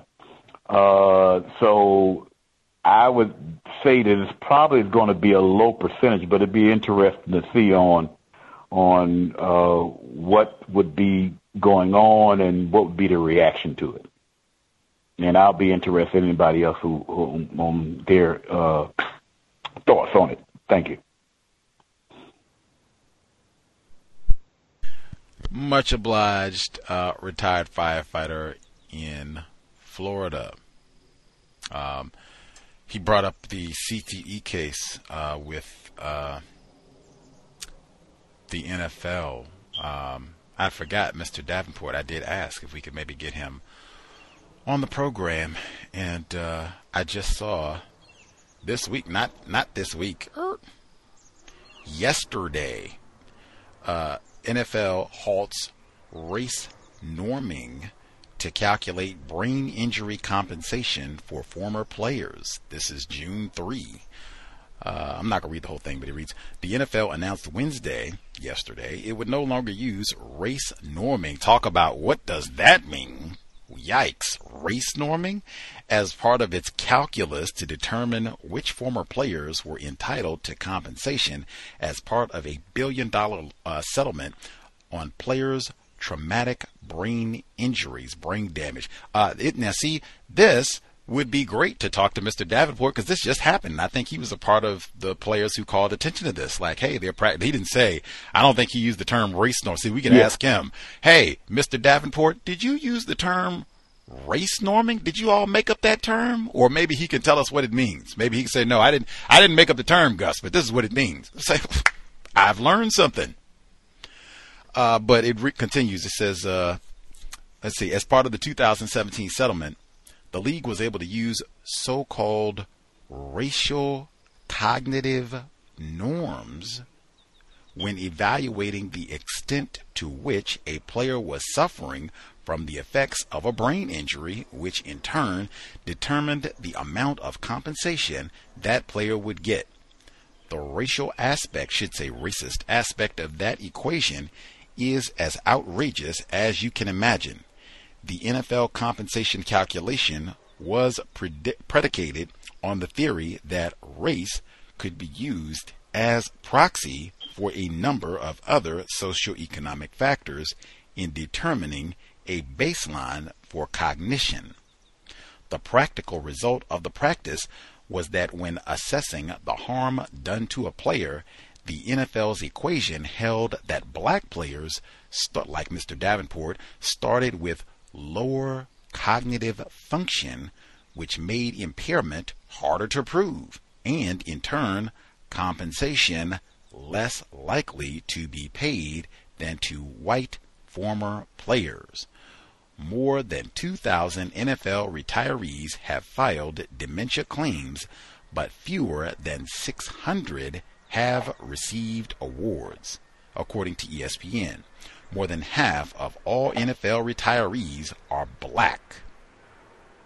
According to lawyers involved in the litigation, the awards so far have averaged $516,000, not millionaires, as retired firefighter said, for the 379 players with early stage dementia and $715,000 for the 207 players with moderate dementia. Now, that's a sizable amount of money. That's a difference of about $250,000, depending on the type of dementia that they say you have. Now, again, how much is your brain worth?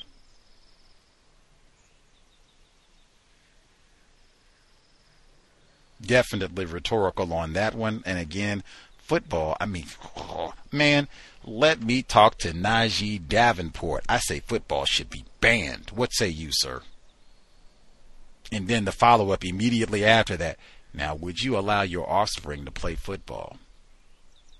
Do you? Maybe he already has children. Maybe they're playing now. That would be very next question. I think this should be banned. What do you think?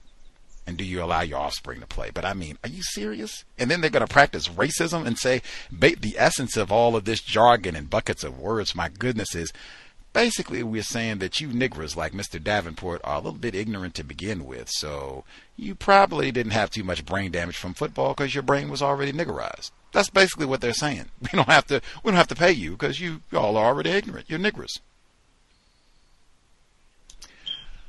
and that would be another one. That's my assessment of all this. Race norming, they call it. Mr. Davenport, am I processing this correctly, or is this your understanding? Maybe you got a different understanding of what all this means, and have him break that down for us. But yeah, and all of that for sure is workplace racism. They call it worker compensation and your health care package and all that. Like, wow, we go through all this, I get brain damage, and then you tell me that, oh, because of your racial classification, you're not white.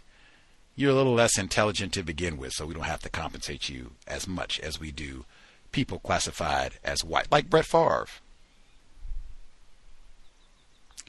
Wow. No football? Do not allow your child to play football? Whew. Community service announcement. Anyway, all of that, I guess, one subject. Boom. There have not been tons of black people who have been allowed. That's supposed to be amateur sports, but I mean, it's again, same thing I said last week. The reason that they are pushing for the Olympics to proceed in Japan is they have spent billions of dollars. Now, the athletes are not billionaires or even millionaires, but I mean, it's amateur sports, but there's a lot of money, like contracts, and come get on this Wheaties box and endorse these running sneakers and, all the rest of that stuff. And I mean, you should be compensated. You put a lot of time. That's a job. You have to put all the time and energy and training into doing all of that. All of that said, there have not been if you start thinking about the Olympic sports, and then also keep in mind, they only just started allowing NBA players in the 90s. So it used to be a lot more white players on the basketball team. So once you start getting it, thinking about the Olympic sports, there's archery and weightlifting and synchronized swimming and volleyball. Like, you are not going to have tons of black people in any of it. Even now, you don't have tons of black people, but certainly you go back 1960, 1950, like those are the type of sports. Even now, it generally is going to require a lot of resources, access to facilities and expenses and training and coaches, and just you're going to have fewer black people who are going to have access to that. So it'd be fewer opportunities to have famous black synchronized swimmers doing a black power fist in the pool, or that's even laughable to think about, weightlifting or whatever else. And even, as I said, basketball, they only recently started doing the NBA thing, which made it much more black people on the basketball team. That was not the case not that long ago. So track and field, I think, is probably only one of the few sports where you're going to see have seen for a long time, consistently a lot of black people. And that's the other word. It's not just one black person by herself, where you're with a number of black people, where you might have the courage, where you're not by yourself on the podium. It's not just Tommy Smith, it's him and John Carlos. So it's probably a lot of factors, but the biggest one being is probably haven't been tons of black people allowed to be at the Olympics. They practice racism in disallowing black people from many, many jobs. Olympians included. And even if you do, like I said, Russell Westbrook, Kyrie Irving, they both have gold medals, and they both been assaulted in the last 7 days. So what is it to be a Negro Olympian athlete? Let's see. Much obliged, retired firefighter in Florida. Let's see. Number again, 720-716-7300. The code 564-943#. Press star 61 if you would like to participate. Again, no spectating. If you figured out any codes, things that work well to help solve some problems in the workplace, share. We do not need spectators sitting on good information that could benefit victims of white supremacy. Other folks that are with us have commentary to share.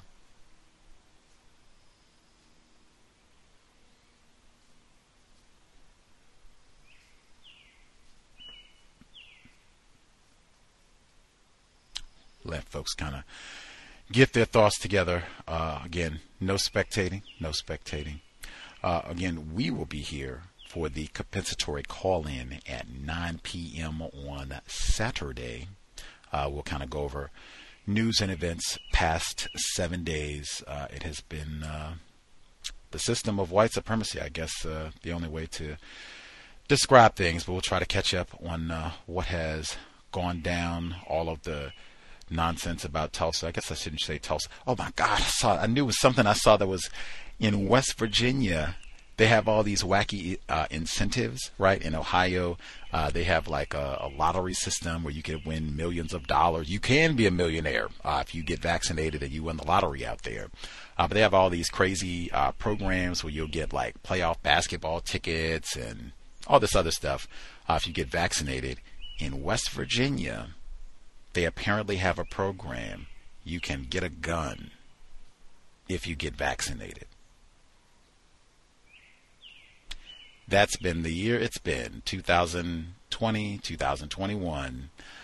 Armed hysteria, encouraged armed hysteria through and through, as if we didn't already have enough folks running around with their firearms and mad about things. Now we need to have even more. That'll be tomorrow. We'll try to make sense of it all. Wow. Let's see. Folks are I feel like I had one more workplace racism suggestion. I would pay lots of attention. I guess two. I'd pay lots of attention with regards to the COVID-19 situation. As I said, hopefully we'll get some people. They can kind of let us know if their workplace has stayed the same. Are they switching it up? Relaxing things, as it were, in the workplace. Let us know about all of that. I would not be reckless, I'll put it that way, about things that are happening in the workplace. I myself am not, in a hurry to go back and start chest bumping folks and high-fiving and all the rest. I have not been vaccinated. Even if I was, I still probably would not be in a hurry to be rushing back into all of that, but I would not be reckless. I would also check the policy and procedure very carefully to see what the protocols are, what are they requiring, if they have opportunities for you to work at home. I would explore that. I think many non-white people, we heard directly from C.O.W.S listeners, investors who said they benefited from being away from the office. They feel like their health, well-being, productivity increased. They didn't have just even small, or I want to retract, it's not small. Things like having a white person who is talking to you about irrelevant things. That could even be a non-white person, but particularly a white person, just talking to you about irrelevant things, where that minimizes your productivity. And we've had tons of that over the years, where I'm trying to work and you want to come in, like I said, you want to come in and talk to me about, the neighbor's pet giraffe that you don't like. And you think your wife's having an affair and your child might flunk the third grade. We came here to work at the courthouse, the firehouse, the law firm, not to talk about your personal family dysfunction.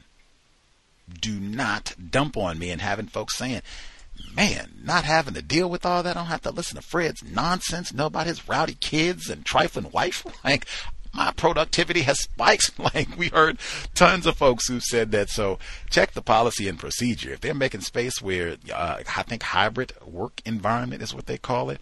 Maybe you can do 3 days at home, 2 days you come in. Take advantage. If you can do some elbow twisting and get 4 days at home and 1 day in, do it. I think non-white people, if we can maximize benefits from this, that would be spectacular. I think I suspect everybody here, if they go to a workplace, like a physical workplace, I suspect it would be difficult to do this if you do, professional driving, that type of a thing. But if you're in an office environment where you could be at home, oh my God, I think all of us would benefit. Not having to be around these folks and their tackiness or what have you. There's some trade-offs with that for sure. But wow. Just even for some folks, just eliminating the commute. We've had folks over the years who've given all kinds of reports about that alone. Just, the getting to the office for all the terrorism is another round of terrorism. So take advantage if they're allowing that, or even if you can just ask, is that possible? And you can tell, and you can be legitimate about it. Like, man, you still got concerns, and the school situation, if you have offspring, is still unsettled, and it would benefit your family and you as well. Maybe you could do the hybrid situation, be in there 2 days, even at minimum. If you just got 1 day, like I said, the best we can do is you can work at home 1 day. You have to be here the other 4. Like, man, every work situation I've had, that would be cause for celebration, watermelon dance, like all of the above. Like, at least 1 day I can look forward to being at home and not terrorized by everyone in the office. So take advantage if you can. Let's see.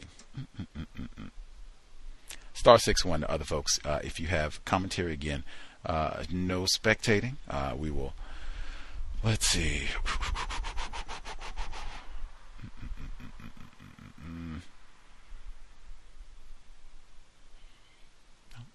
See, caller in Florida should be with us as well. Yes, sir. Can I be heard? Yes, sir. Yes, sir. Thank you very much, sir. Greetings to Gus, the host, the listeners and callers. I wanted to make some reports on the updates at the workplace, the courthouse. The first is we got some, I think the term they use is retroactive pay on the last paycheck, because we went through a furlough last week around, not last week, but last year around the time when we had the Elvis weddings going on. So the drive-through is closed. And I'm still thinking people are still finding out that we reopened back on this past Tuesday. And we're starting to get some walk-ins back. So the supervisor has finally tried to put forth some more effort after we had another, I guess you could say it was a little bit tense somewhat, but I was asking my questions about getting correct treatment like the other side. And she, once again, practicing racism. When it came to the last person that sat to the third desk,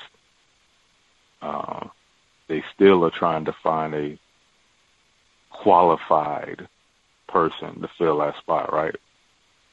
So she was saying that, well, a lot of people don't want to work, and she could be trying to use that talking point because I guess there's been a lot of reports of, that's been affecting the economy because of the unemployment.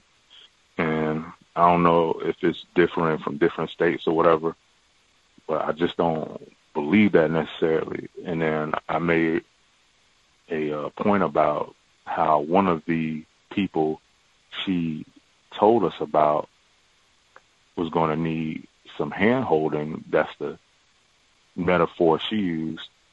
And she said something different. She said, the reason why I didn't hire that person is I don't want any clicks. She used the word. She used the word click. So I said, well, based on the things you told me before, given the fact that you didn't hire the person, wouldn't the click still expand if she were to get hired elsewhere? She started stuttering, right? Because the reason I said that is around that time period, the person that leads it has been getting all of her friends. She has like at least maybe 10 people in like the last 7-8 years, or an extension of someone she knows. That's how they do it. All right. And the warden has allowed them, because she is a white female, like pretty much the bulk of the clique. So they have gotten their social circle into the office in the different departments. So this girl was introduced as someone's friend, you know. So she basically was being deceitful once again. So, and I said that I am insulted and humiliated by the lack of a plan for the space over here for when we do this reopening, right? Because this lady, she took some paper, right? You know, the printer paper and some tape and put it over the slot holes on the partitions. So I ripped mine off of the one where she put on the mine. I'm like, what is this? This is tacky. This is unprofessional. You know, that's what I'm thinking of myself. So she left the office. I don't know if it was because of, you know, maybe I made her upset. I don't know. I was just telling the truth. So after that conversation, I knew the word was going to get out. So people was trying to say, well, you know, you have a good weekend and, you know, to move on to my next one. I came back at the end of the day, and now this particular member, white woman, maybe like, I don't know, because I'm 34, so she might be like 36 or something like that, right? So she approaches me about the receipt I'm about to take to the supervisor's office. And she's like, oh, hey, you know, I'm glad you're back. And I'm like, why are you sounding so happy like this? You know, are you sounding happy like that with everyone else? She says, well, I try to, you know, it's Friday and everything. And, you know, just a bunch of nonsense. So, I walk past her and then she calls me again. And the black manager, right, is within ear distance in the area. So I walked back up to the female white woman, and she was like, "Oh, well, the supervisor wanted me to forward you an email, you know," and then she used a metaphor. Well, I don't want to step on no one's toes. I don't want to step on anyone's toes. And I could see in the peripheral again, the black female, the manager. I know she could hear what she said, right? So, you know, an obvious racist insult to her. And she was like, you know, it's just the schedule for what's coming up on Tuesday because it was going into the holiday. So I said, okay. So I just turned around and walk off. So she's been using this over-exaggerated, you know, phony surface, courteous behavior toward the black staff member. So she went from me and then went to the black female manager.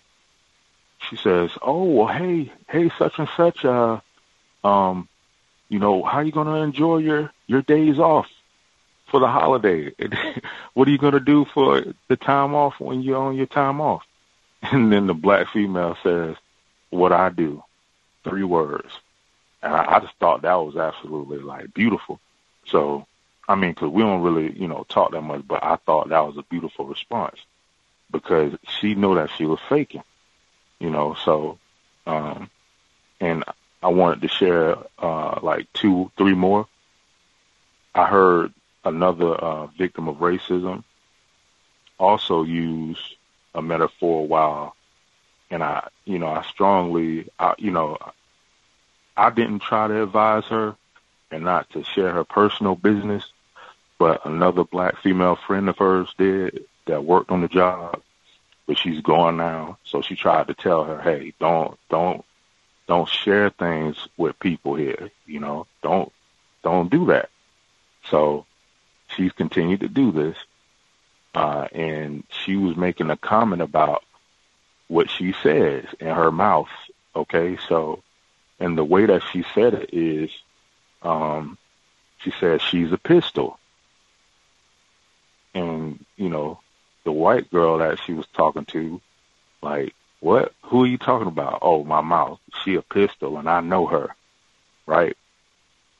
So, because I know if I say something, I'm going to hurt somebody's feelings. So I just pretty much just put on the earbuds. So I'm like, is this, are you getting that personal in what you share with this person? You don't know what she's going to go back and say. So my next observation is I've noticed also that a white person walked through and she did the whip. She mimicked the whip cracking and tried to laugh while walking by this black female, the same one actually. And no one really responded. So that was one that I wrote down. And then another white person tried to do that, speaking to her and saying that he didn't know that at the other building that her daughter worked there. And he says that I've been giving her, quote unquote, a hard time.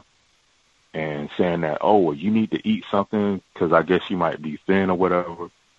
You know, you need to eat something. I can bring you a sandwich, all kind of stuff like that. So I'm like, man, like I know, not that I would want to do this, but I know good and well I could not get away with something like this. But also I wanted to share the customer, the black male customer that they tried to get me to assist, that is asking for things that is beyond me. I provide customer service for records, and he has been speaking about things about putting things in writing and, raising his voice at people, and I just don't think it's constructive. So he's been said to be put with, as I mentioned a few weeks ago, another black male. So I just think that's just unprofessional and not safe, because every time the bailiffs are always coming around this person, and the person is homeless, it seems like, has nowhere to go. He's cursing people out, and it's like, and just to end, I spoke with a black male this morning in the filing area, and then I said this to him because this is a supervisor. Oh, he said, oh, it's because you're black. So I said to him, well, I was trying to pretty much verbalize that myself. And then he said, I'm trying to say it in his words, but they feel like because you're black that, oh, well, you'll pretty much be able to, know how he is, and he won't curse you out and do anything like that. Like, don't believe that, because he's engaged with the guy as well. So, because I also said, I'm like, what does me and the other guy that's black have in common? Because I'm not a manager. He's a manager director. So how do you go from him to me? And then he said, because you're black. So, and I said, exactly. So, we were walking out, and then the lady, the warden, saw me and him walking together. So, she obviously don't like engaging with me too much, especially since I just saw another gang member, a white female. She was in her office, HR, speaking to her like, I'll use a metaphor, like a high school classmate or a regular associate, right? And the warden looked at me, and I just asked the warden, like, did you have any FedEx or UPS packages that, that needed to go out? She looked kind of like worried, like, oh, he caught us, he busted us or whatever. So that just like another example of how she keeps that kind of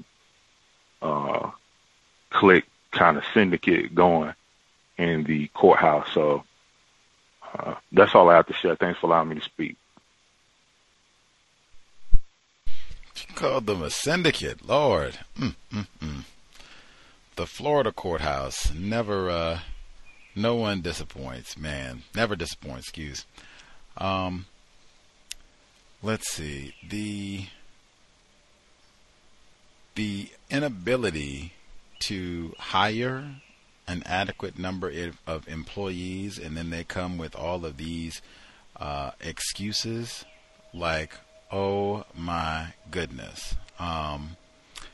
They will say that for so many different fields, for so many different reasons, especially when it comes to hiring a black person, or in this case, even you have black people who are struggling because they're understaffed, and they will have so many excuses. We can't find anyone who's qualified. Nobody wants to do this job. Oh, this person, yeah, she's just not going to be qualified to do anything. Oh, we didn't want to increase the clicks. Now, I mean, that's absurd. We didn't want to increase, cliquishness. We want everybody to feel included and welcome. Just one big happy family. You don't want just little bands of people who just hang out amongst themselves in one place or the other. Like, what? Are you serious? I mean, come on. I just fell off the turnip truck. You cannot, in the great state of Florida, we cannot find one person who would like to come down and work we got benefits? A job with benefits? Come on. And then now the court, and now this is magnified because we know we're going to have an increase in traffic. People know the courthouse is back open. We closed the drive-through and no more dancing Elvis. Back to regular courthouse hours. Maybe we need to get that other person in here.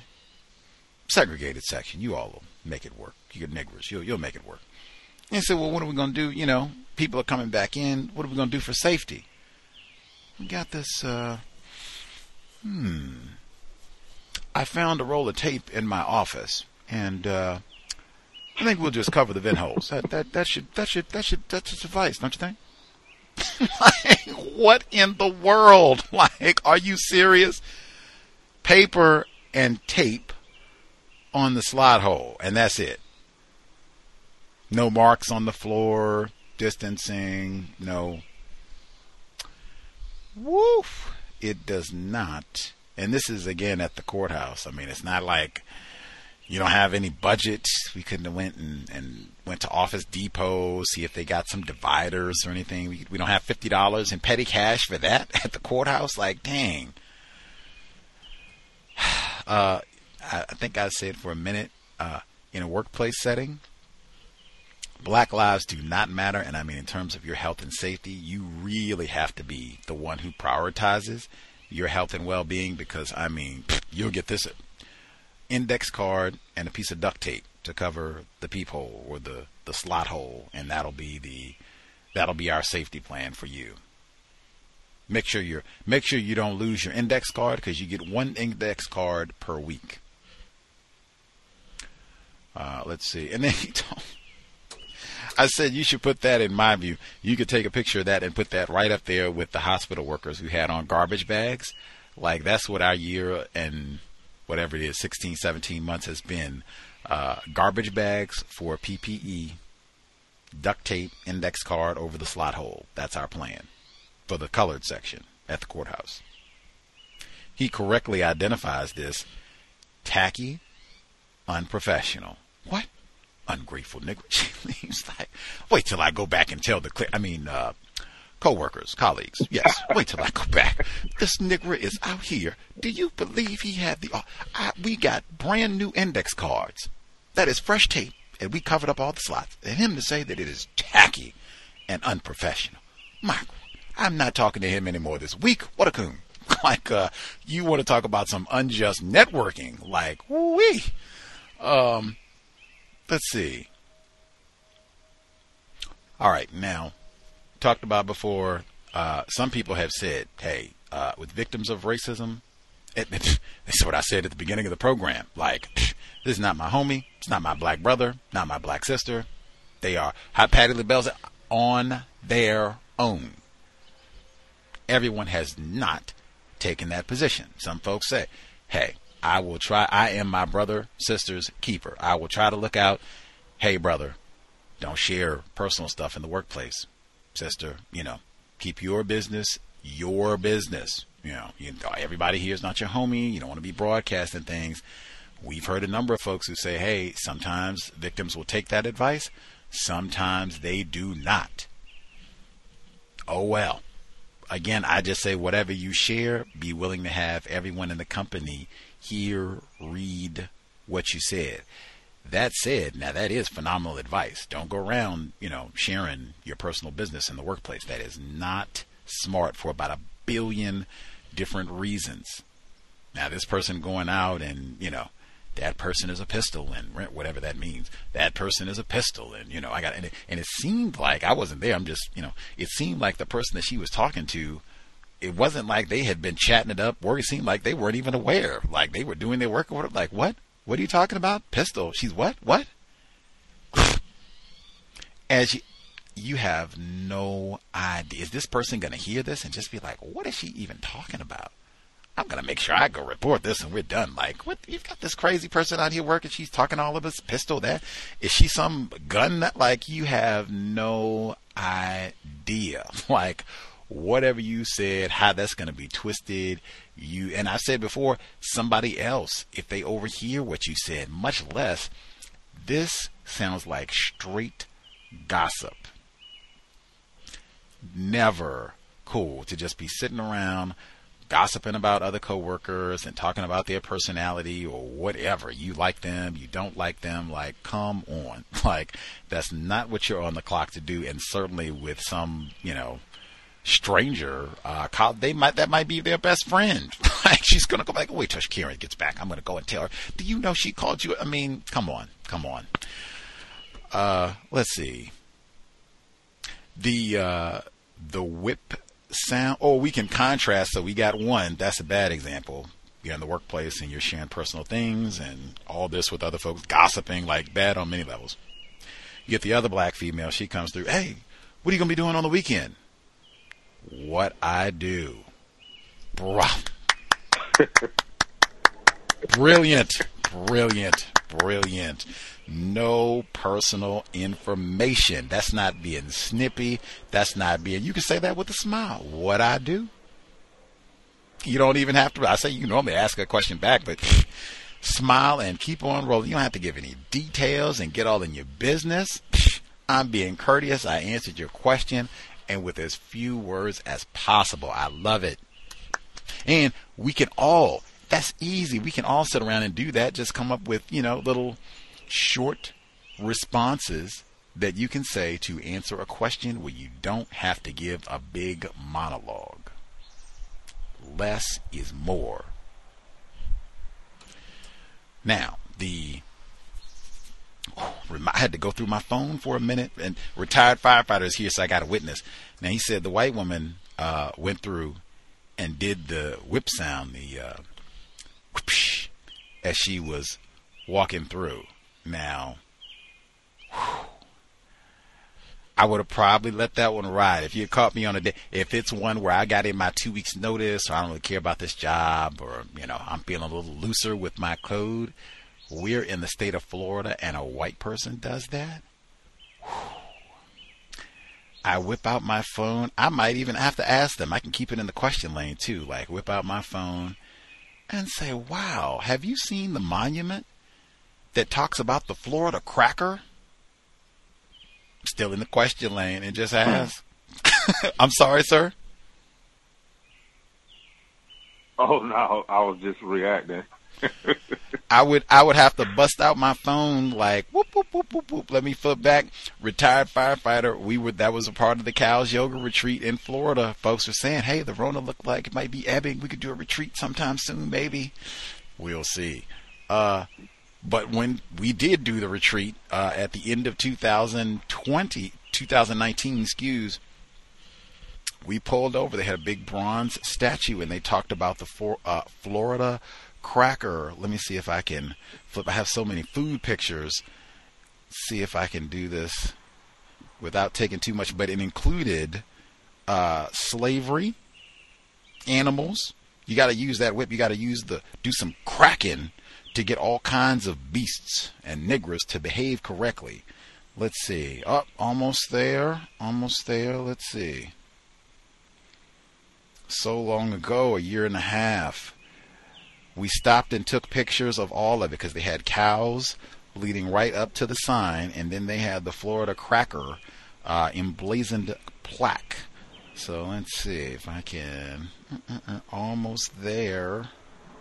All right, here we are. The retreat. And it was on my face. It's on my. You can look on my Facebook page too, people. It's right there as well. All right, here we go. The Florida Cracker. So it reads, unlike their better-known Western counterparts, Florida cowboys were known variously as cowmen, cow hunters, and perhaps most famously as crackers. This last term is widely believed to have been derived from the explosive sound made by their long leather whips as they rounded up and drove their herds to market. The Florida Cracker didn't run cattle on dusty, wide-open plains, but rather with the aid of their tough, compact cracker horse and tenacious cur dog, they gathered their herds a few head at a time in Florida's swamps, forests, and endless palmetto scrublands. In addition to heat, humidity, razor-sharp sawgrass, insects, snakes, alligators, bears, and panthers, Florida Crackers did battle daily with the wild and wiry, long-horned Florida cattle that were descendants of the stock brought to the New World by Spanish explorers in the 1500s. The Florida Crackers were tough, independent, and resourceful characters in a sparsely populated frontier that remained unmapped, wild, and dangerous long after the American West was largely settled. The Florida Cracker. This is in close to Orlando. We saw this at. But anyway, yes, I'd have to pull that out, like the long history of the Florida Cracker and their explosive whips. Did you know about that, man? Like, if you caught me on the right day, because you could still stay in the question. And I mean, I talk about that all the time. That's state history. Like, they got these markers all over Florida. Like, boop, have you seen this? That's your history, Florida Cracker. I don't know if I'd say all that, but I mean, woo, I would be tempted if you caught me on the right day.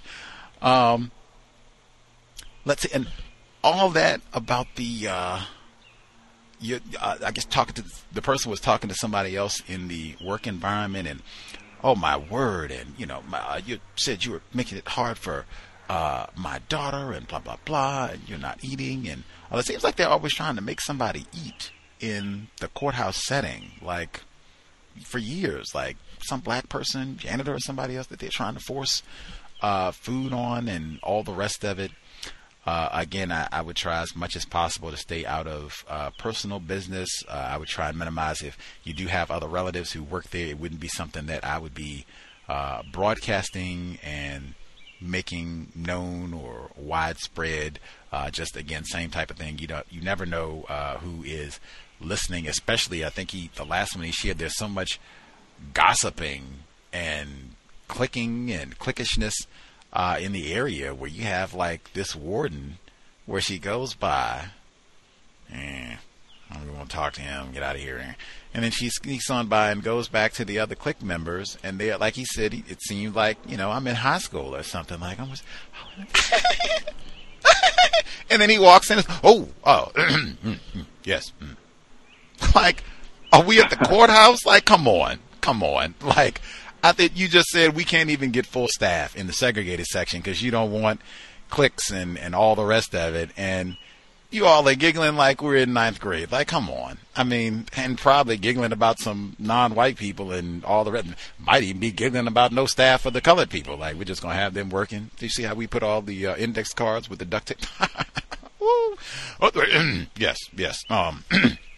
I will talk to you the rest by text. Wink. And then they move on, like tacky, trashy, terroristic. That's another reason I wouldn't participate in gossip, because it will make you stand out. There's so much of that in the workplace, like gossip, like racist man, racist woman. They are no model for not gossiping, like all day long, especially in the workplace. Just gossip.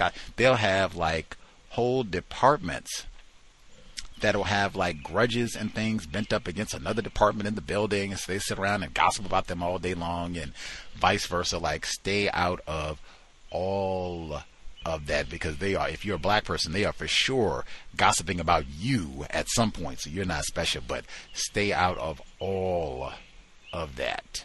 I'm here to be professional, not to talk about the people in the cubicle next door. Yikes. And the black person, I forgot. So much. They always have so much things going on. I said that before, the redirecting the black people to have to talk to other black people, even if it's patrons and they're unruly or what have you. And then they give some nonsense logic to say, well, you can understand the soul brother and all of us. No, he made it. It's because you're black. Yes, it's not. We know the secret Negro handshake and we both member of the Al Shabaab. No, it's because you're black. Now, really, the correct way is because of racism, white supremacy, because, what does that even... We talked about that already, too, the blackness thing. Like, what does that mean? Anyway, but that is all nonsense, and I've seen that. It's always something non-constructive. It'd be totally different if that black person came in and he had on a tailor-made three-piece suit, attaché case, $5,000 shoes, and he was like, oh, yeah, you get him. I don't want to talk to that fella. Speaks impeccable English. It would not be, oh yeah, you get all the black folks. Go ahead and deal with that fella. No, it's you give me this fella who's cursing, might be a security threat, might have a weapon of some sort. Like, I don't know what's going on. Yeah, you need to talk to your soul brother. Yeah, that's not because yes, sir. Yes, sir. And they were talking about guess possible, because I still haven't spoken to the guy yet, just from what I've heard from both black people and white people on the job. It's also, I guess, mental issues and everything like that going on, but he's making accusations of people taking things from his taking documents out of the file and everything, and we have to trying to order the file from archives. He's like, no, I want to see it right now. And it's like, oh my.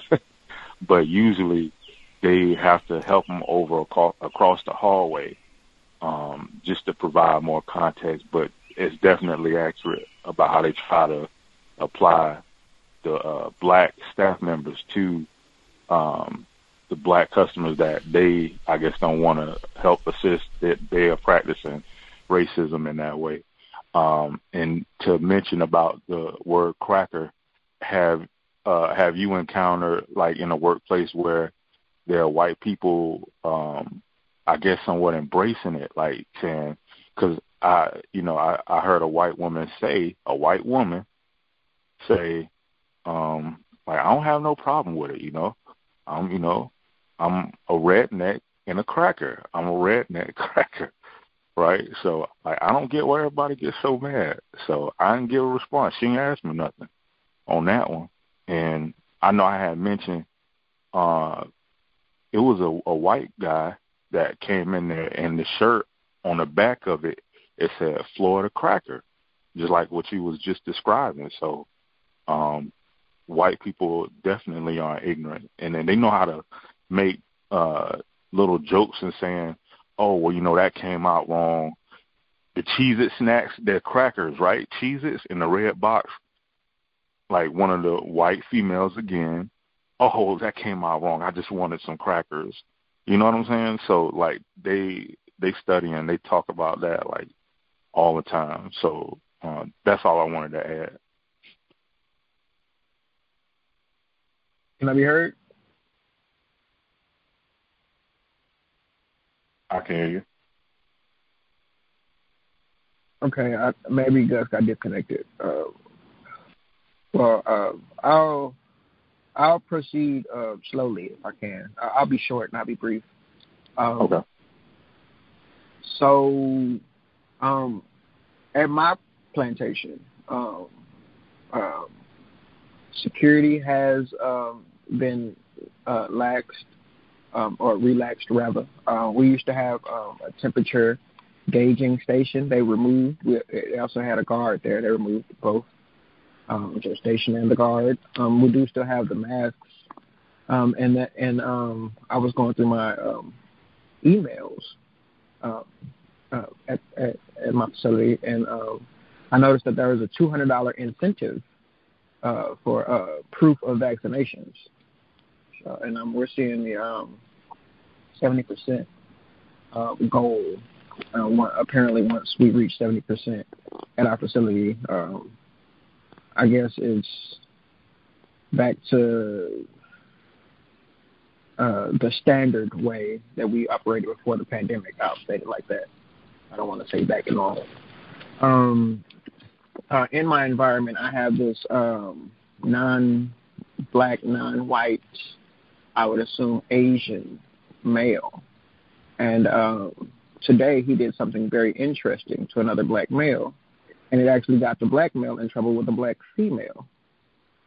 He was having a private conversation, not work-related, with the black male, and he said some offhand comment like, I like you, we should go out and we should get black girls together.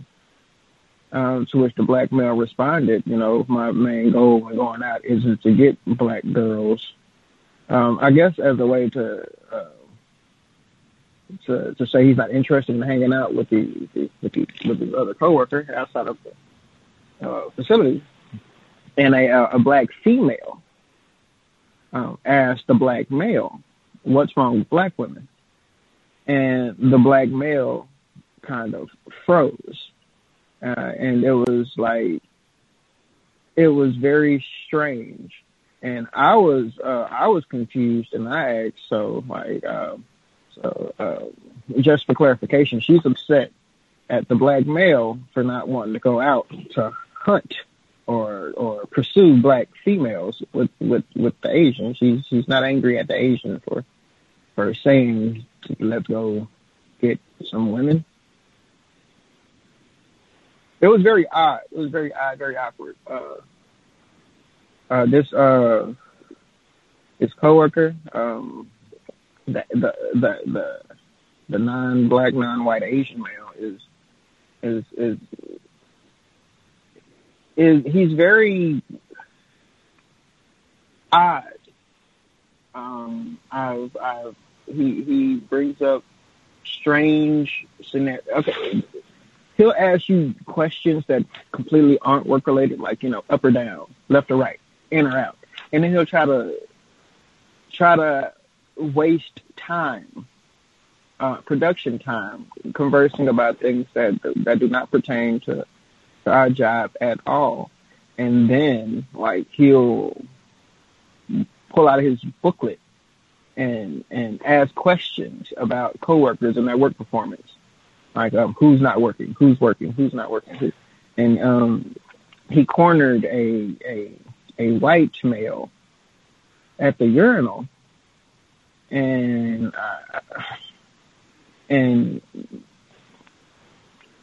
inquired about a promotion. It was odd. It's just for him to tell the story. This is like the boss under the plant manager. So this is a pretty powerful white man that he's engaging at the urinal. And for like a week or so, he was bragging about how he was going to be a supervisor, and he's not even hired on with the company. And it's I don't understand this Asian male because okay, on one hand he'll say he's a person of color, and on the other end he'll say he didn't get into dental school because affirmative action kept him out. He's confusing to me, and I choose not to engage him if it's a non-work related issue. Just because I'm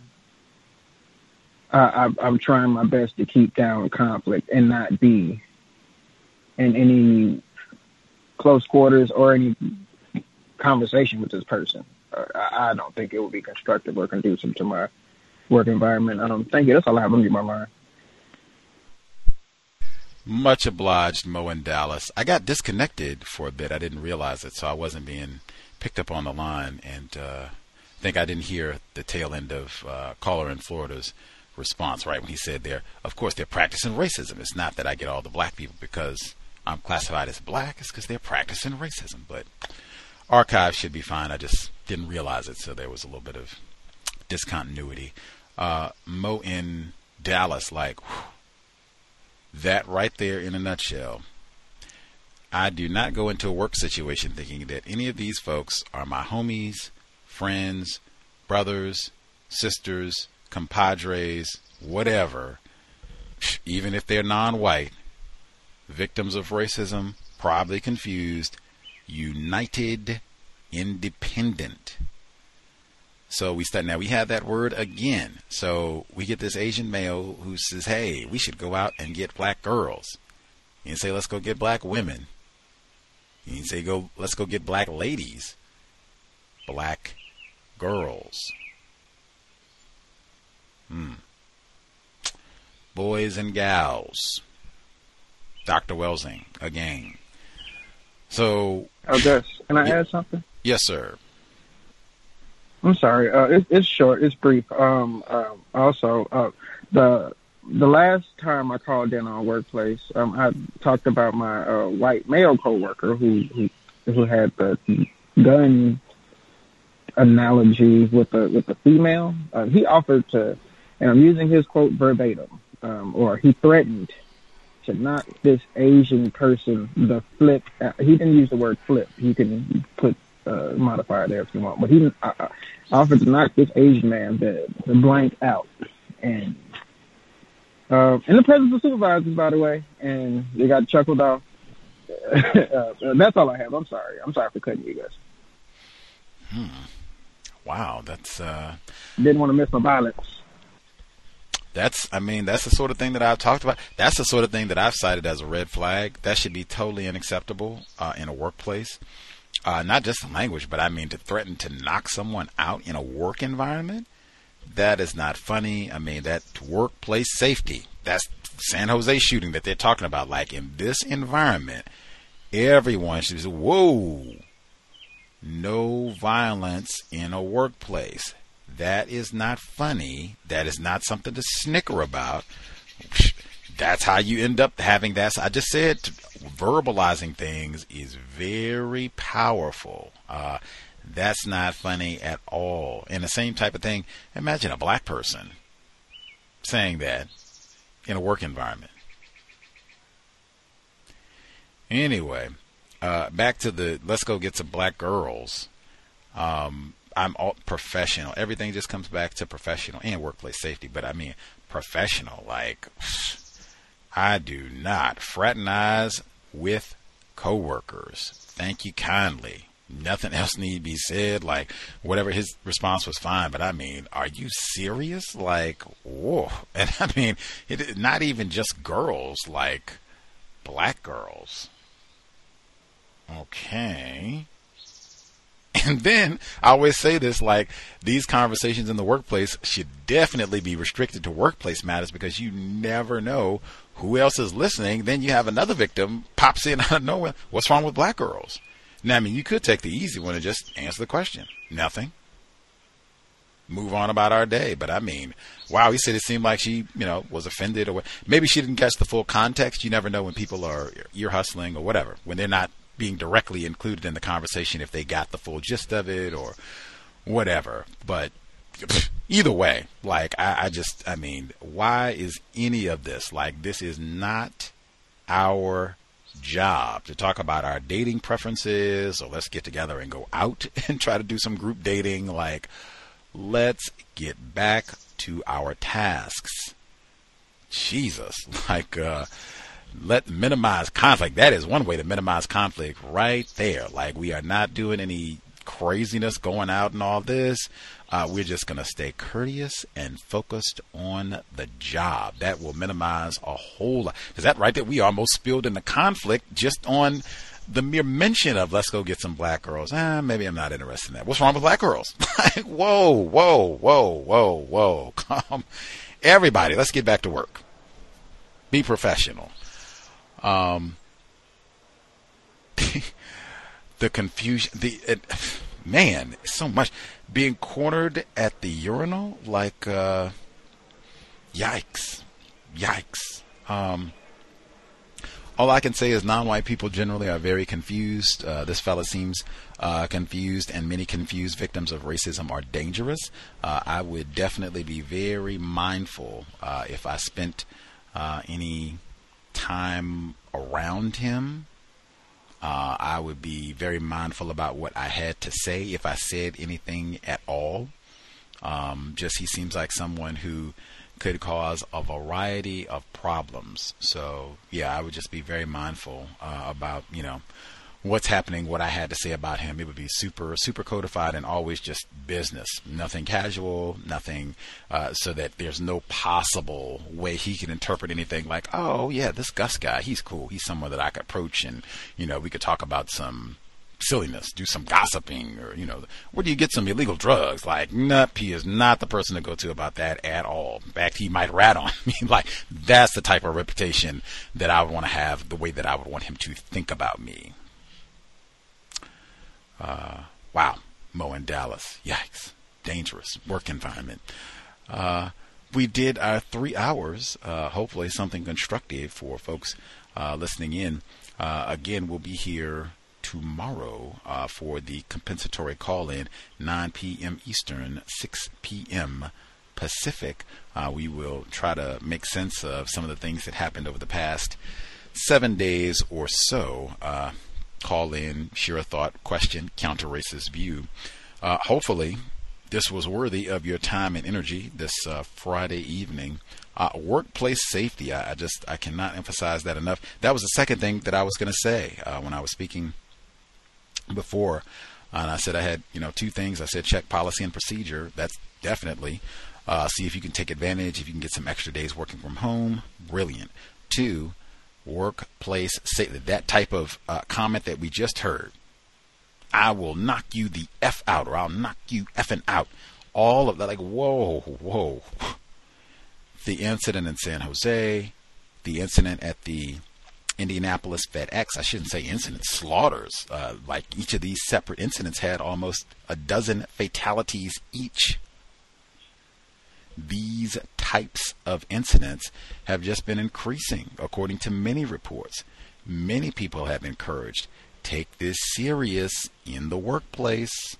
These type of statements are totally unacceptable. They are totally unprofessional, and they encourage this sort of thinking, violence in the workplace and violence against coworkers in the workplace. Like, that should be an anathema. Like, are you kidding me? That's not funny. That's not joking. That is like, whoa, maybe you have some mental health issues going on. We do not even think about knocking out, striking, shooting another coworker. Take that seriously. That's why I said that's one. You could talk to a supervisor, human resources, someone, and give them some of these articles. Just maybe we all need a reminder about making sure that we are being safe, promoting workplace safety, and that violence, even joking about violence, is totally unacceptable. Anywho, much obliged for everyone's participation. Sobriety would be best under conditions of white supremacy.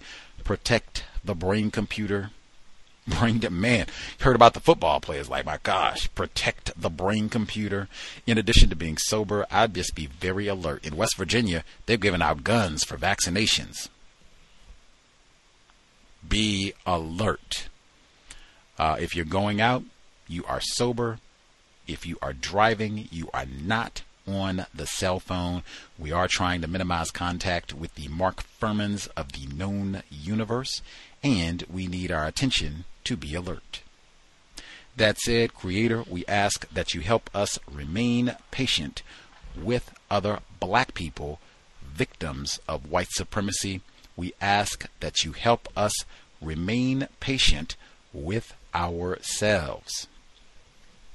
Remind us to demonstrate the highest levels of black self-respect at all times, in all places, each and every time we are in contact with another black person. No gossiping, no name calling, very small things we can all do to contribute to producing justice immediately, particularly in the workplace. Disciplined. No gossiping. No name calling. Cal signing out. Thanks all for tuning in. Nigga, you so brainwashed. I'm a victim, brother. Problem. You're a victim. Yeah. I'm a victim of 400 years of conditioning. Shut up. The man has programmed my conditioning. Even my conditioning has been conditioned. With Lucky Land Slots, you can get lucky just about anywhere. Dearly beloved, we are gathered here today to... Has anyone seen the bride and groom? Sorry, we're here. We were getting lucky in the limo and we lost track of time. No, Lucky Land Casino, with cash prizes that add up quicker than a guest registry. In that case, I pronounce you lucky. Play for free at LuckyLandSlots.com. Daily bonuses are waiting. No purchase necessary. Void where prohibited by law. 18+. Terms and conditions apply. See website for details.